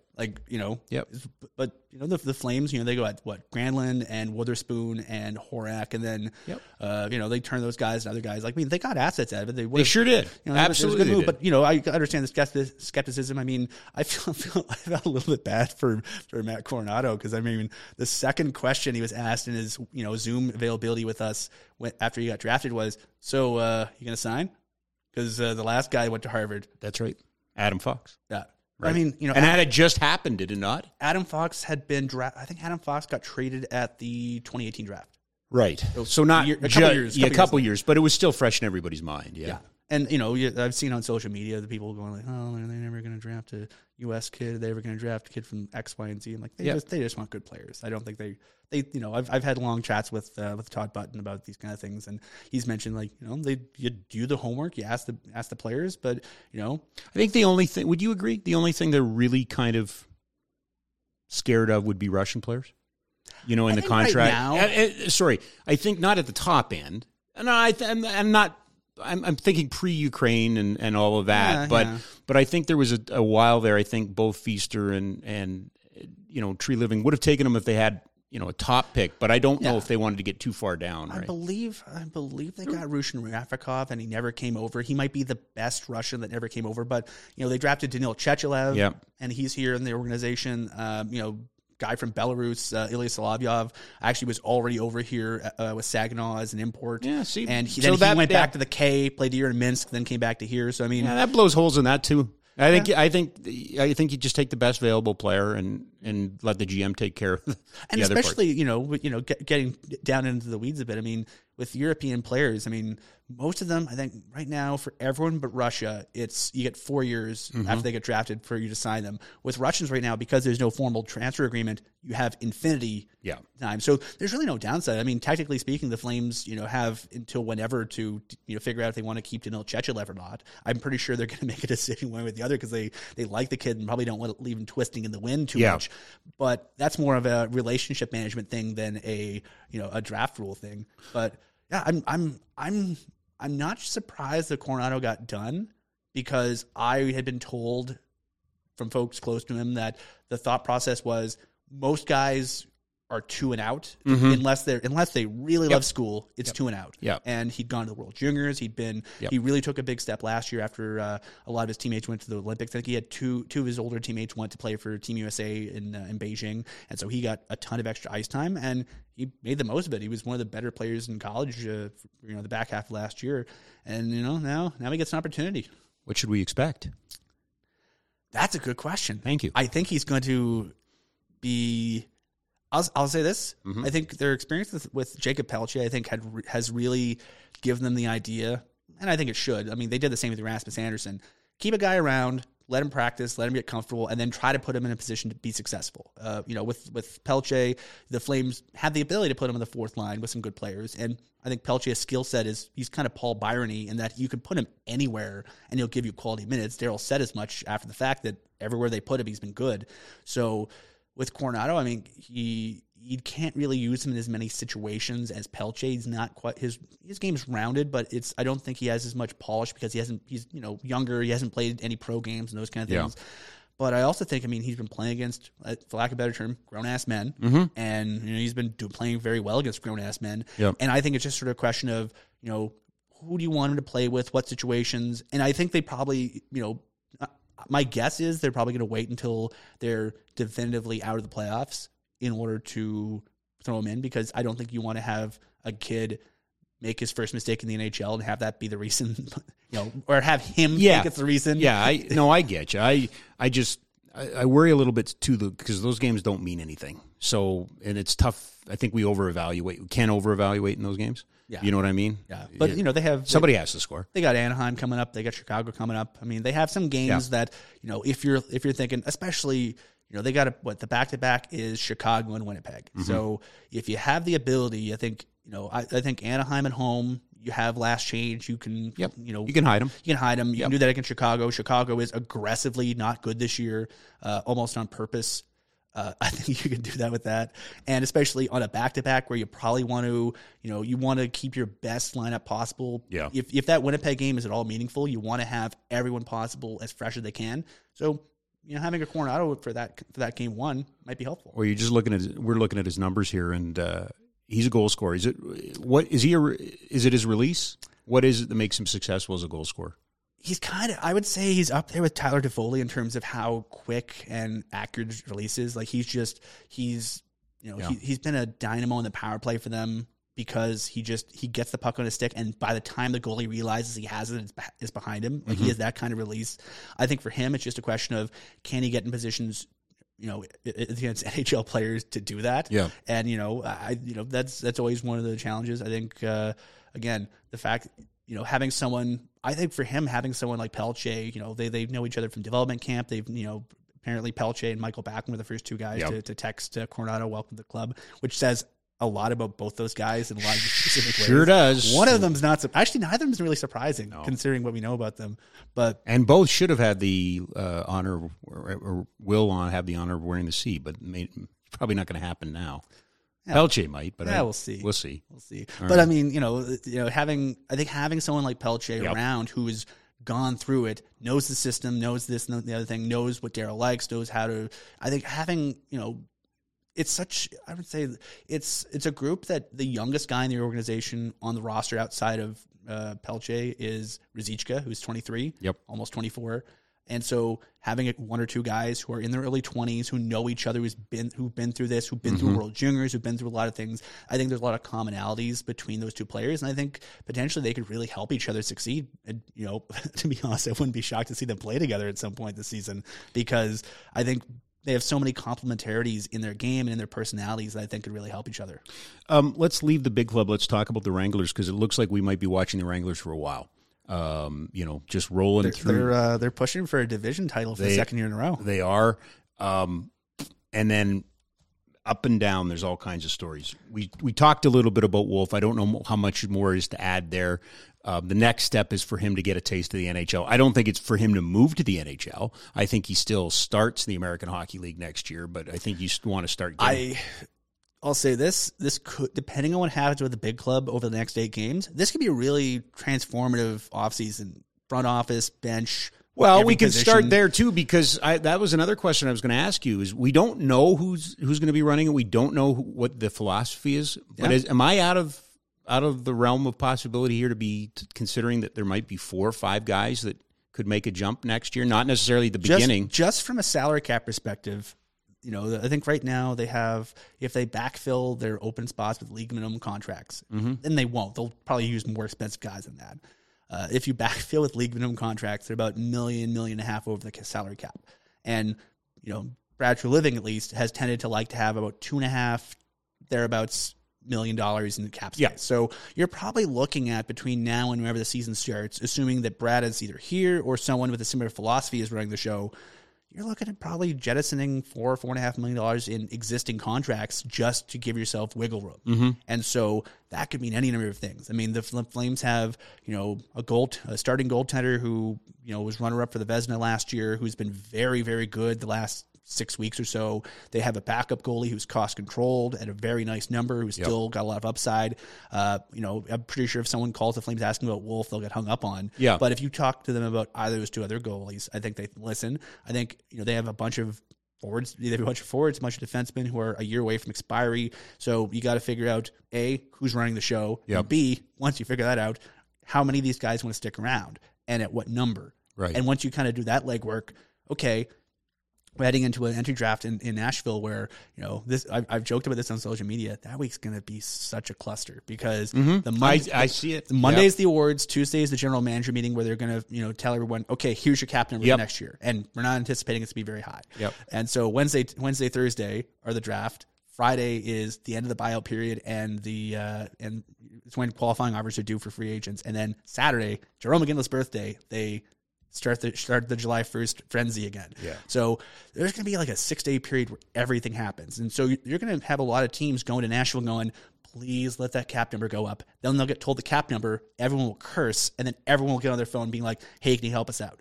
So if you're the Flames, if you haven't had a great year, a lot of weird stuff has gone wrong, but I think the fact that it happened now gives you the ability to sort of have those tough conversations and go, what are we doing? What do we want to do in a year, 2, 3 years? What does that look like from a cap perspective? What's it look like from player development? Yep. The fact is you got Coronado in. Where does Coronado slot in? Connor Zeri's, 12th or 13th in scoring in the American League right now as a second-year pro. You've watched him. He slot in? Could he play at the next level? He's pretty close. He's pretty close. Yeah. Okay. He might need a little bit more polish. Sure. But he if you threw him in now, he'd be just fine. I think they want him to be better than just fine. Yeah. Oh, for sure. But they have a lot of guys who are probably maybe a couple months away. I would say this. Connor Zeri, if you give him a couple months as the go-to guy in that club next year, like say, October, November, by assuming Christmas, Phillips goes somewhere else. Yeah, by Christmas, I think he might be ready. Okay. What about Jeremy Poirier? Oh man, he's so good in the power play. His puck handling in the offensive zone is very good. His puck handling in the other 2 zones kind of iffy. He reminds me at times about first 2 years of Shillington in North America. Okay, but offensively, like this is what we were told to expect from him from his experience in the Q. Crackerjack offensive player, very good, very creative, very consistent. It's just his anticipation of things away from the play needs a little bit of work. But, compared to how he started the season, he's made big strides. Sure. And, he's with a head coach there that if he plays poorly, he'll get told very bluntly what he needs to improve. And I think, that's been a really good environment for him because, he's improved in that respect. Yan Kuznetsov has improved. Ilya Solovyov might be the story that no one's really talking about, where he might be getting close to pushing for third pairing duties in the NHL because, he's basically, I describe him as a black hole. Nothing happens for either team when he's on the ice, especially the other team.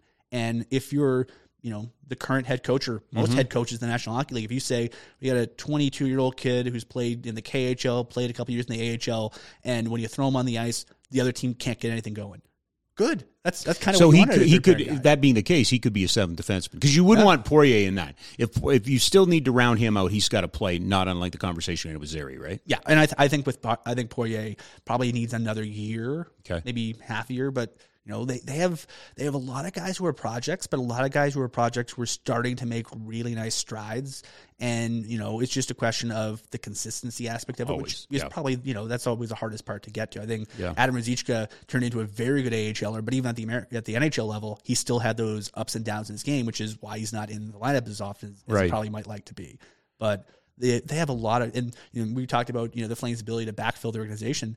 They have a lot of guys who can play a lot of different roles. It's not like you're going, oh, this guy, Kuznetsov might not want him to be on your power play, but if he's your PK guy, he can be pretty good. He's sort of more of a depth guy right now because of his offensive upside, not quite rounding out yet. But he could fill a role. They have guys who can kill penalties. Like they've used a lot of different young guys in a lot of different situations to the point where they can do a lot of different things. So if somebody gets hurt, you have like 3 or 4 different options in terms of, okay, what kind of skills do you need to bring in to fill in gaps? But they don't have, and part of it's because of where they draft, but they don't have game breakers. No. Right? I would say they have a bunch of I think the closest thing to a game breaker is Wolf. They from the in fairness, it's like if you're like, do they have a Matthew Tkachuk in the organization? No, because they haven't drafted. They've drafted in the teens and the 20s where you don't get them, but you get a Pelche who once he rounds out can be a really reliable player. Zari's probably in the same boat. Coronado is a bit more of a goal scorer, but he's sort of in the same boat. Sort of second, third line guys who can sort of fill in a lot of gaps. They don't have a lot of first line, first pairing guys, but they have a lot of guys that can fill in pretty much everywhere else. Sure, and that would be my criticism, and I think that's been Daryl's criticism of this team is that they don't have first line guys. Yeah. Lindholm, maybe. I think even last year, they had the choice of drafting. Actually, they were drafted in the late 20s, and they went, let's just go get Tyler Toffoli. Yeah, oh for sure. So I think I think that's that's the challenge of sort of being in that mix, and they had those guys they drafted high. Like they had, they got a lot of games out of Monahan. They got a lot of games out of Tkachuk. They got a lot of games out of Bennett. I don't think Bennett really turned out as well as the other two guys did, but he was still a really, useful, valuable player. And, and then you flip the assets and then you're sort of left with what you have. It's still crazy to me. And it'll probably be crazy to you, the fact that this organization has never drafted higher than 4th. Not in Calgary. No, this franchise in Calgary has never drafted north of 4th. Yeah. And even like they drafted, I think, second twice in the 70s, and that's it. And granted, Cliff Fletcher did a very nice job drafting. And they did, but it's compounded by your number one rival drafted first overall 4 times in 6 years or whatever it was, right? And they completely whiffed on Niall Yakupov, and they still ended up with a bunch of really good players. And I think that's. Competent drafting there would have been interesting to watch. It's ironic because you could sort of make the argument that they've sort of succeeded in the things the Flames haven't had an opportunity to do and not been as good. Like until very recently, the Oilers haven't been very good at drafting those other areas, like the depth guys, the goalies. And so, if you combine the two Alberta teams, they're almost perfect at drafting. They're very good drafting teams. Absolutely. They're very good. It's just a matter of make sure you win lotteries and make sure that, when you don't win lotteries, you can find the best goalie in the world in the 7th round. What do you think happens, assuming that the big club doesn't make it, which the percentages are against, but the American League team goes? You think it becomes a little bit like the later rounds for the Hitman when they get going? You think we could see bigger crowds at the Dome? I think so. I think the nice thing is, especially on the weekend games, the folks who've been going to Wranglers games are very vocal about how much fun they have at Wranglers games. Good. And it's a good atmosphere. You got a lot of kids. You got a lot of, anytime there's any kind of scrum, you get like the little kids shouting, fight, fight, fight. Yeah. And, it's energetic. There's a different vibe in the building than there is for Flames games. And I think maybe it's the price point. Maybe it's the boisterousness of the hockey, the boisterousness of the crowd. They've done a really nice job. And I'm really curious, now, like, okay, like I think the attention will obviously sort of, move over to the AHL club once they're all done. Mm-hmm. But, next season I think will be fascinating because, the stuff for the Wranglers got finalized relatively late, much later than they really wanted it to because of copyrights and other things they had to deal with. And they couldn't do jersey stuff because of the supply chain issues. Like there was a bunch of, if you were going to launch a franchise because of external factors, they were hindered in almost every way you can be hindered. And they still have had a very successful first season. So they have a lot of, very well, they have a lot of smart folks on the business side of that team. I'm really curious the lessons they learned from this, because they've basically just tried to let's just run things and see how they go. And I think they've learned a lot of lessons, and how they apply those lessons are going to be really fascinating, because in an ideal world, I think there's some I think there's enough bandwidth, enough oxygen, enough fans, enough money, enough everything for the Hitmen and the Flames and the Wranglers and potentially a women's pro team to coexist and really complement each other, and give people different things at different places. That's the way it should be. Yeah, that's the way it should be. You should be, different price points and different. To me, that they're still too close. And in full disclosure, I was there when this was all going on. They're still marketed too close to the junior club. They need to break apart and find different identities, I think, for long-term success. Yeah, because I think you're just robbing Peter to pay Paul at this point. But hopefully, like you say, those weekend crowds are great. Yeah, but those midweek crowds, terrible.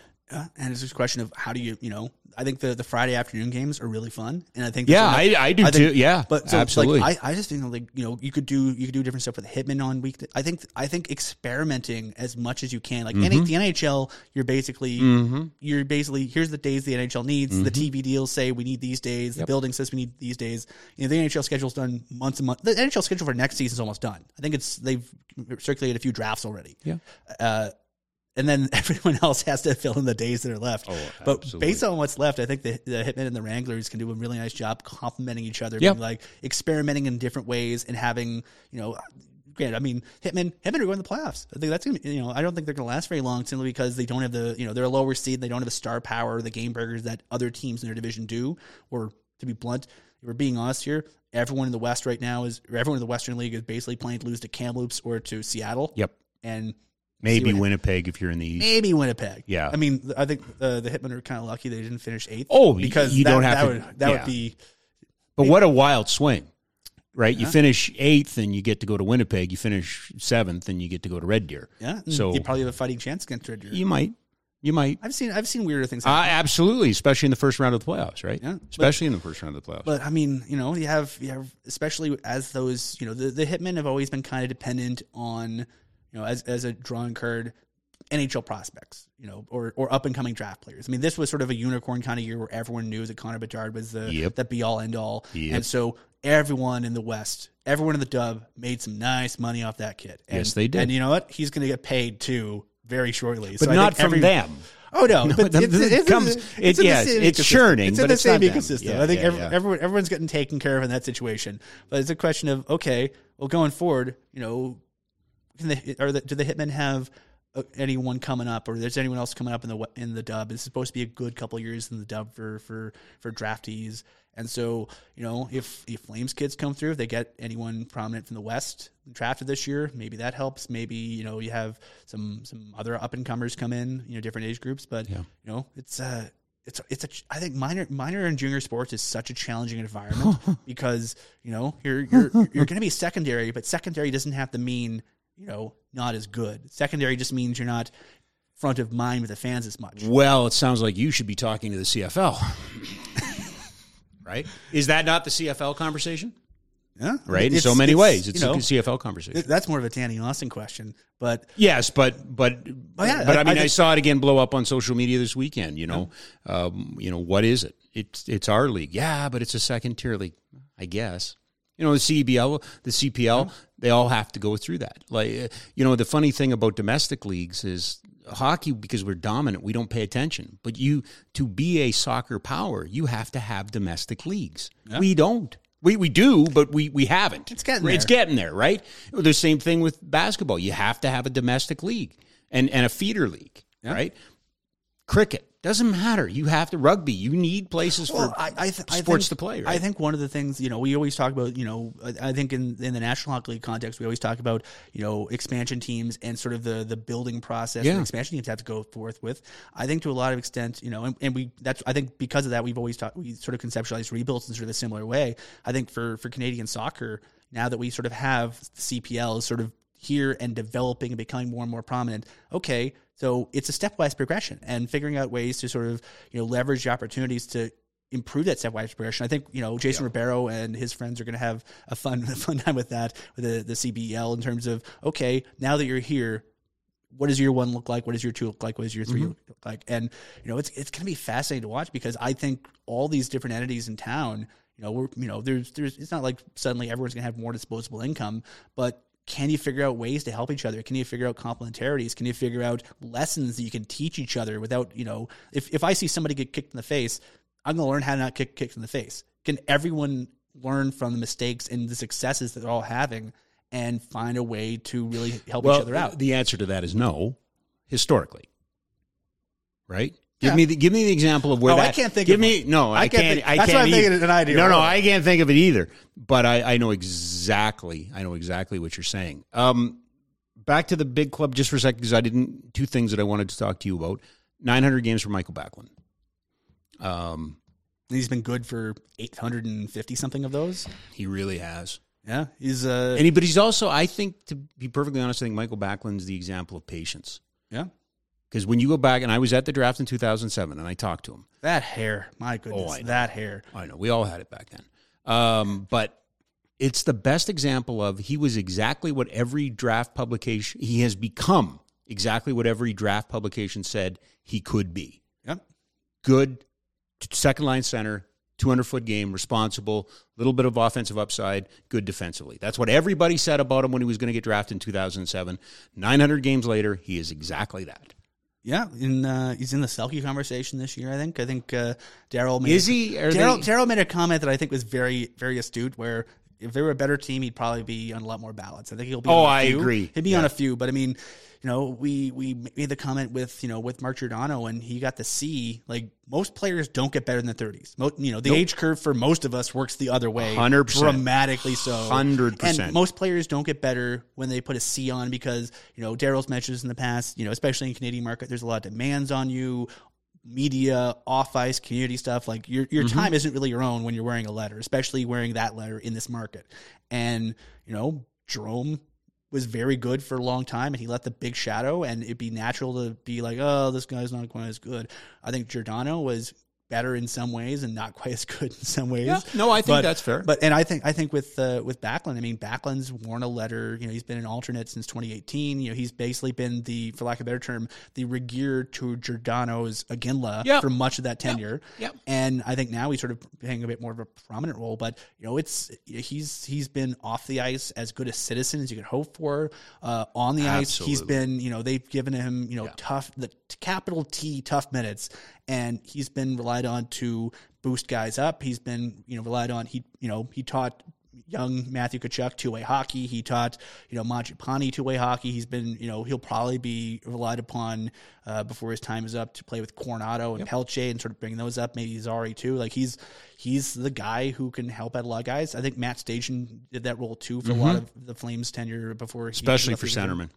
Especially for centermen. Yeah. I had a long chat with a lot of those young guys from the OHL who grew up playing with him.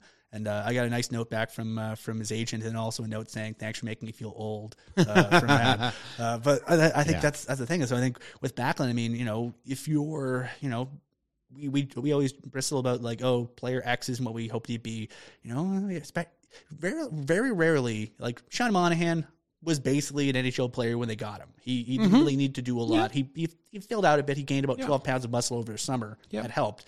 But same with Tkachuk. Like a lot of these guys, if you're drafting in the single digits, you're probably going to get guys that are pretty close to ready to go. And then if you're drafting in the teens, especially the 20s, it'll take some time. And I'll give Backlund a lot of credit. He was asked to go learn two-way hockey. He was asked to play fourth line minutes. He was asked to play with guys who were checkers. He played with a lot of what people would call unskilled players. And in the NHL, there's no such thing as unskilled players. That's complimentary. In the NHL, there's no such thing as unskilled players. Yes, but I played pickup hockey against Brian McGrattan once and thought I was going to die because. I'm not in the best shape, but but there's a point, but your point's well taken. Yeah, right? and I think if you come into the league with an ego and think I'm so and so, I should be playing with X, Y, and Z, and you get told you're going to be playing on the fourth line, you're going to be 10 minutes a night, see how you do. It can be a kick in the teeth a bit. It can be a bit of an ego hit, and a lot of these young guys, I think the ones that succeed in those roles are the guys that figure out, okay, I don't know everything. Let's use this as an opportunity. We had Andrew McBride in before you, and he was talking about, like, he played all his entire career in Calgary, and that's those unicorn. That doesn't happen, right? And I asked him. I said, if you hadn't won 2 cups previous in your NLL experience, would you have left at the end to chase? He goes, absolutely. Do you think that there's any part of Backlund that hits 900 games now and goes, because I'd love to see him. Wouldn't that be a great story? Drafted, max tournament, drafted, plays 1,000+ games, ends up your captain and then retires. That's a fantasy story for me. Or is there any part of him that would go, okay, I've done this, now I want to go chase a little bit? I think he might end up being in a similar situation as Jerome McGinley was, where Jay Fisher always joked that he didn't want to be known as the guy that traded Jerome McGinley. It just turned out that way because he was brought in and that he was trying to maximize the team as best they could, and then eventually Father Time caught up with them. They kind of ran out of gas a bit and had to make some tough decisions in that lockout season. And, I think this offseason will be very fascinating because, what does a group look like? What is, I don't know if they're ever going to go full rebuild, but if they're thinking, okay, make certain kinds of changes, maybe I'll say this, I think whoever's in charge of the organization when decisions have to be made, there's a lot of affection within the organization, I think up and down for number 11. Yeah. And I think, if they feel he has an opportunity here to do something, I think they're going to do what they can to take care of him. Mm-hmm. And I think, I don't think that getting him out of town is going to ever be a high priority because of how beloved he is. No. But I think if they feel... Because he's one of the guys that's up next, this year, but up next. Yeah. But I think, if they're in a situation where they're like, okay, we're not really sure if we have it right now, do you want to take a look and see what else is there? He has I think a limited no trade, so he has some control over where he goes. And I think that's probably a conversation that they have during the offseason in terms of who they have, how they maximize them, and how do they put the people they really value into places they can be successful. And I'm sure they're hoping, plan A is the place that they're going to be successful is here, but failing that, can they put, specific people in areas where they can be successful and have a chance to do something? Last one before I let you go.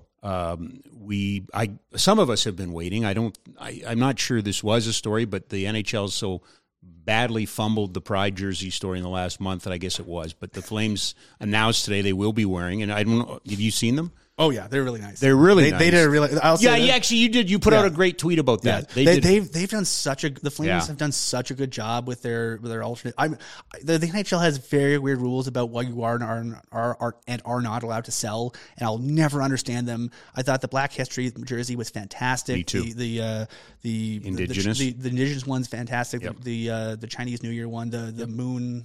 I forget the exact term. I apologize for not remembering the exact term, but they've all been fantastic and unique in different ways. And sort of use a lot of cool iconography in really unique and eye-catching ways. I don't love I think if I was a broadcaster, I'd see the name bars and the numbers and go, thank goodness they're not using these in the game. That's the only criticism I have. The rainbow pattern. Yeah, I'd like to see them in the games, but I think if you're going to do that has to be part of the consideration. But for what they're used for, these are gorgeous. So 2 things out of that. Were you at the availability today? I was not. Okay. I love, because this particular conversation, I don't know if you're aware, but strikes a lot of chords, and it does make for some interesting texts or tweets that I have received. But if you're going to be on one side and Daryl Sutter's on the other side of this, like, give your freaking head a shake. And that's not a knock against Daryl, but I don't know how else you can say it better than Daryl said it today. Like, fine, like we're all in. We're doing this as a team. This is what we do. Like. Yeah. Nobody exemplifies, it's for everybody better than Daryl, quite honestly. Yeah. And, it's, the NHL, from a pure moral standpoint, you want to not exclude people from your game because hockey should be for everyone. From a business standpoint, the NHL would love to make as much money as humanly possible, in part because they love money and in part because they really think of themselves as the stewards of the game. And revenue is one of the ways they sort of benchmark how well they're growing it. Yeah. So from a business standpoint, they would like everyone to be comfortable, and if not just comfortable, very enthusiastic about coming into their spaces and spending time, spending money, and getting involved and engaged in the sport. They've done a piss poor job of that in the last month. Isn't that the most frustrating part of it? Okay. But I thought this was interesting. This is not my idea, but Kevin Hodgson, my friend from Heroes, called me last week, and we were talking about this. And I'll run it by you and see what you think. Okay. What if a team identified 15 causes in a year, did 15 practice jerseys, and then said to the players, pick them. Pick them. You know, pride's important to you. Wear it for 41 games at home. The warm-up jersey. Just have those causes. Not unlike in the NFL, where the players can do the cleats for a cause. What if you had a set of cause jerseys and just said to the players, okay, you know, Eric Stahl, you don't want to support pride? Fine. Here's a cancer awareness do something. That could work. What if you had that? To me, that would, and I'm listening to Kevin explain this to me, and I'm going, this is brilliant. Because then there's a little ownership to this, right? Yeah. I'm not just saying, I'm just skating around wearing a jersey because the team told me to skate around and wear a jersey. That's kind of what they do with the 50-50s. I mean, the 50-50 draws that most of the teams do, they sort of have a tie into a local charity, a local event, and they have, you know, sometimes they have sort of bigger things like scaffold on top of them. Sure. But they really do a lot to integrate it in the local community and sort of get boots on the ground. And yeah, I think there's a lot of potential. There's something to that. Like you could wear, you know, you might wear all of them. Yeah, all year. I'm just going to keep alternating because I think they're all important. Or, you know, I lost somebody to breast cancer, so I'm going to wear a pink one all year. And I just, part of what it is there's two things at work. There is no way the NHLPA and the NHL is going to allow this to happen next year. They're going to. God, I hope not. No, but I mean, they're going to go the opposite. They're going to say, we're just not doing it anymore. You know, we don't want to, that's not fair to James Reimer. That's not fair to the Stalls. We're not going to do this anymore. I've seen this movie so many times. Yeah. And well, because the you know, the storytelling is basically focused on the exceptional. Right now, the exceptional is the people who aren't taking part. Correct. Whereas with Kevin's idea, if you have, say, everyone's wearing the regular practice jerseys, but 2 or 3 have been wearing the special ones, the storytelling becomes, hey, Mackenzie Weegar, I noticed you're wearing today. You're wearing a special jersey. What's that about? Tell us about this cause. Tell us about your story. Your link to that. I think it Michael Backlund, like Michael Backlund's the ambassador for Parachutes for Pets. Maybe he wears one for pets, and exactly that. Why is that so important to you? It could create some conversation. Again, it's an idea that makes too much sense. Yeah, the logistically, as long as you can get the equipment managers on board. I think that'd be the challenge, as long as it's manageable for the equipment manager. Because if you have 32 guys wearing 32 different jerseys. I'm saying at home. At home. And I know what you're saying about equipment managers, and I'm sure that Ozzy or Depot are probably, you know, somebody's going to tell them about this, and they're going to want to burn me in effigy. But I think, you know, and the other part of this, well, we can't do that. We're all part of a team. We're a team. We're a team. We're a team. We got to look and dress as like a team. We're a team. I think it's a brilliant idea. Did you see what got announced for August today? I did. So you tell me what okay. Is it? I find it very, very interesting that happens. We're getting that announced a few weeks after the other guys are coming in. Yeah. So, okay, I'll just let everybody know that this segment with our guest, Ryan Pike, was brought to you by Ski Cellar Snowboard, 76 years in Calgary. Check them out, skicellarsnowboard.com. What we're talking about is it's a television taping of SmackDown. WWE SmackDown is coming here, which would be on the road to SummerSlam. I think it's the first Friday after SummerSlam. Oh, it's after SummerSlam. Yeah, it's the first Friday after SummerSlam. Okay. Well, Ryan can't see this. 35 years ago today, WrestleMania 4. And you remember what happened to two guys with deep Calgary ties, a Calgarian and another guy who spent a lot of time here? I mean, I think WrestleMania 4 was that terrible tournament, right? It was a terrible tournament, yes, but this was where Bad News at the time. Bret Hart won the. No, he didn't. Bad News did, and then he snapped the trophy. That's right. And of course, Bret being from Calgary and Bad News spending so much time here, part of Stampede, right? So what we were talking about is SmackDown's coming. AEW is here. It's Stampede time, but not a show. Not a TV taping or a pay-per-view. So it's a house show. It's a new concept they're doing. They're calling it House Rules. Okay. They say it's more than a regular house show, which I don't know what that means, but we'll see. It's kind of like Famine for a long, because didn't they move some of the WWE house shows over to the Corral? The last time the WWE was in town, I think the last Corral show is 2018 or 2019. And it was the Corral, right? In the Corral. They haven't done the Saddle Lumps, I think either 2015 or 2016. Right. So it's been a while. So almost a decade. Yeah. And now, and then twice in 6 weeks. And then, have you been out to a dungeon wrestling show? I keep meaning to go. Okay, I so have the many, 7th, yeah, the 7th at the Pavilion. I went to the last one and I was in heaven. Yeah, because the Pavilion's full. It was full. Yeah, and it was nuts. It's the new building, right? No, it's the old Pavilion. In the back. Yes, that's a great spot. It's the old Pavilion. It was fantastic. It was fantastic, and it doesn't take a lot to fill it, but it's filled, and it was a good card, and it's a lot. Yeah, they had Nick Aldis in, didn't they? They had Nick Aldis in. They had Chris Masters in, but they had that's what Good Friday. Yeah, but a buddy of ours is going to come on this Friday. He's going to talk about WrestleMania, but Michael Richard Blaze, who just actually appeared in AEW Dark. No, he didn't. He did Ms. Force. You're thinking of Michael Allen Richard Clark. I always mix those two guys up. No, but I know why you would. But Michael Blaze just announced over the weekend that in May, up in Edmonton, he's going to wrestle for 8 hours straight to raise money for the children's hospital up there. How many different opponents? That sounds amazing.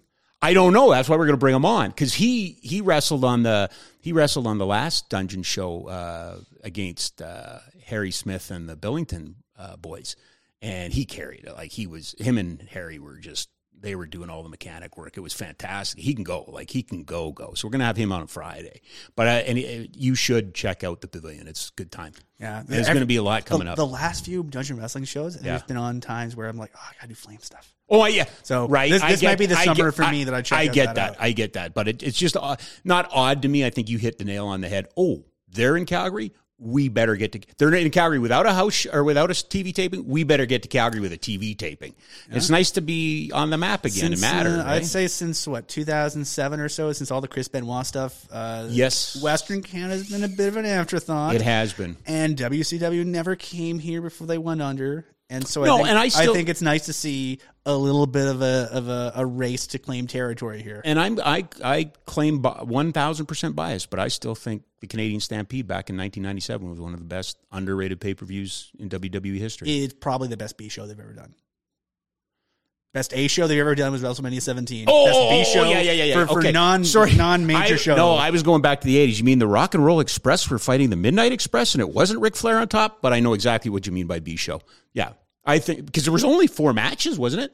4 or 5. You know, the main event was the crazy tag match that went like half an hour. Yeah, and then I think Stone Cold left in the middle of it and came back and stuff like that. So, there's some history here, so it's exciting. Yeah, it's and the nice thing is, the Corral had a lot of wrestling heritage, disappear when it went down, and the Saddle Dome is, as Commissioner Bettman has mentioned, very close to the end of its is life. It? Really? But I think, it's going to be nice to sort of see, a few more interesting shows come in before we lay down the curtain on that, pull down the curtain on the Saddle Dome. I won't lie to you. I'm fascinated to see an AEW show. I'm fascinated by it. I don't know if I like it yet, and it's only been around for 4 years or 5 years. Has anyone explained Orange Cassidy to you? I love Orange Cassidy. He's fantastic. I think it's one of the great gimmicks of all time, but it's not unlike the Savannah Bananas. You have to commit. You have to. Who commits more to a character? Who commits to not committing? Is it the wrestler that doesn't want to wrestle? Right, but it's got to be the hardest thing to do, right? Yeah. But I mean, and we probably lost a lot of older crowd. But if you watched last week, Adam Page and Vikingo, did I say that right? Yeah, Kenny Omega and Kenny Omega. Vikingo. Yeah, and Vikingo. Ooh, what a great match! Was it? I liked it. Everybody loved it, but I kept there's damn guy nearly died that one time. Like that 6:30. That's the lucha style, though. I know. The lucha style is how did he not die? No, but give me a little psychology.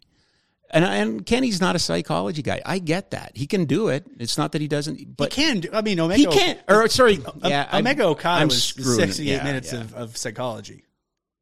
Yeah. All right. Yeah. Maybe I'm thinking more of his recent stuff, but there's sometimes I turn that thing on and TV matches are tough to do a lot of psychology in.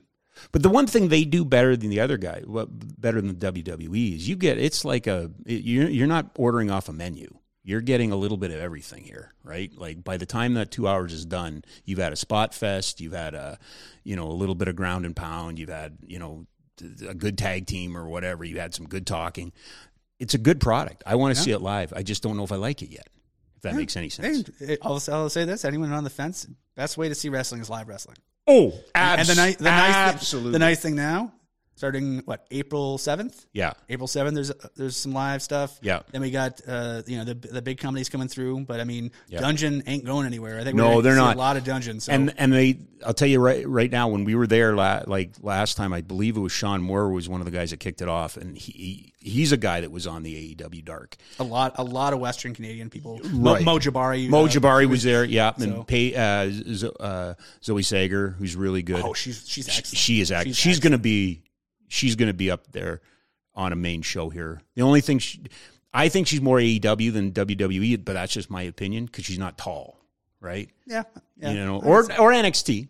She could be NXT.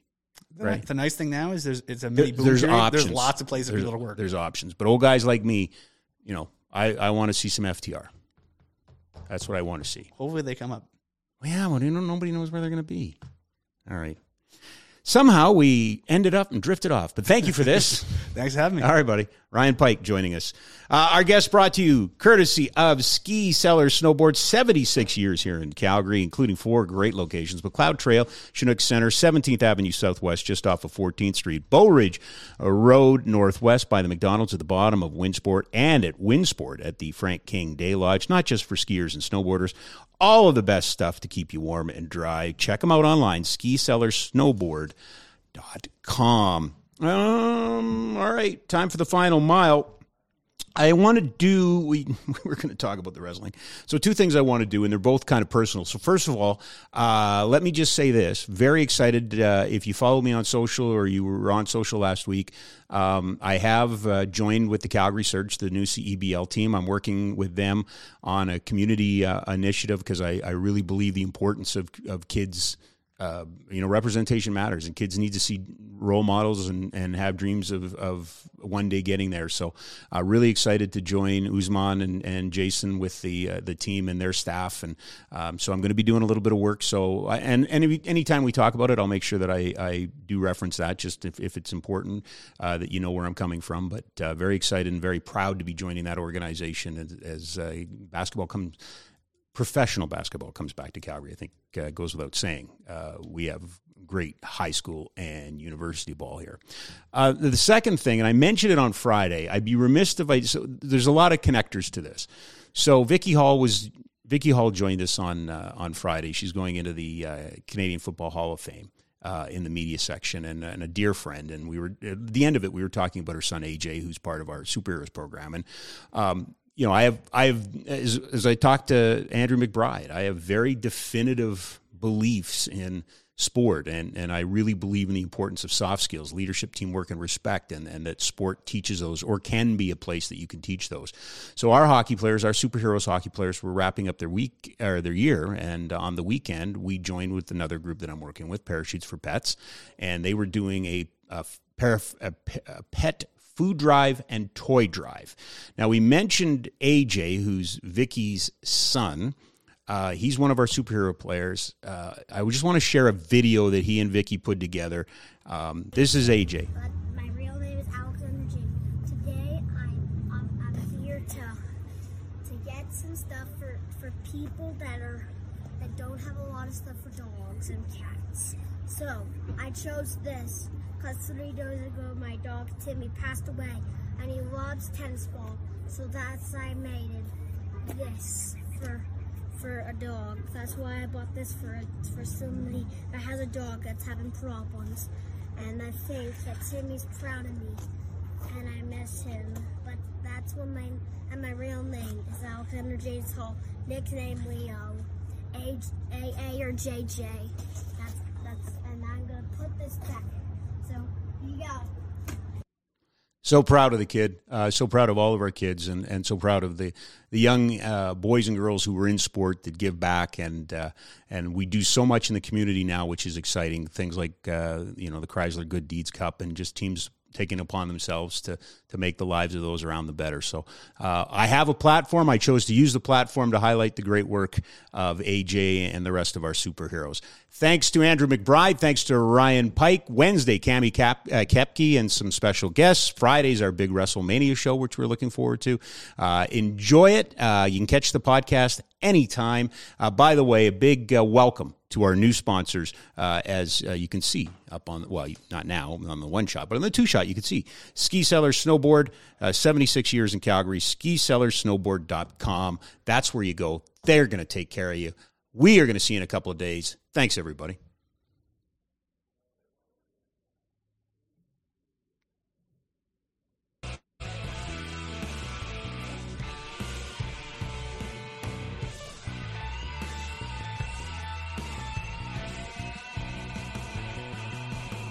When there's two sides to every coin, then there's a conversation you can join. But I'm an old dog and there's new tricks, and some of my opinions you just can't fix. 'Cause I'm an old man yelling at the sky. I'ma shake my fists at the clouds and cry. Get off my lawn, you snowflake, before I have a meltdown, breakdown, shakedown. 'Cause this is my hometown, so back down, sports clown. It's all just a game, and it's the last down, let down, cowtown. I said it's all just a game. I give the touchdown, the rundown, the lowdown. 'Cause it's over the game. Gonna crack down, the shut down, the sundown. I said it's all just a game.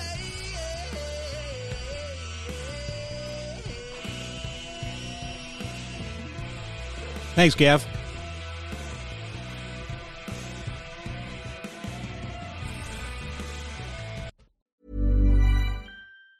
Hi, I'm Daniel, founder of Pretty Litter. Did you know cats tend to hide symptoms of sickness and pain? I learned this the hard way after losing my cat, Gingy. So I created Pretty Litter, a health monitoring litter that helps detect early signs of illness by changing colors, saving you money and potentially your cat's life. Pretty Litter is veterinarian developed, and it's the easiest way to keep tabs on your fur baby's health right at home. Go to prettylitter.com and use code ACAST for 20% off your first order and a free cat toy. Terms and conditions apply. See site for details. Confidence starts with loving who you are. And when your skin feels nourished and glows on the outside, you naturally radiate confidence from the inside. Give your skin a glow up with Osea's clinically proven Mega Moisture Duo. This ultra-hydrating body care features two of Osea's best sellers, Undaria Algae Body Oil and Undaria Collagen Body Lotion. These seaweed-powered heroes use skincare-level ingredients normally reserved for your face for results you can see and confidence you can feel. Osea has been making clean, clinically proven seaweed-infused face and body care products for over 28 years. This luxurious skincare is vegan, cruelty-free, and climate-neutral certified, so you never have to choose between your values and your best skin.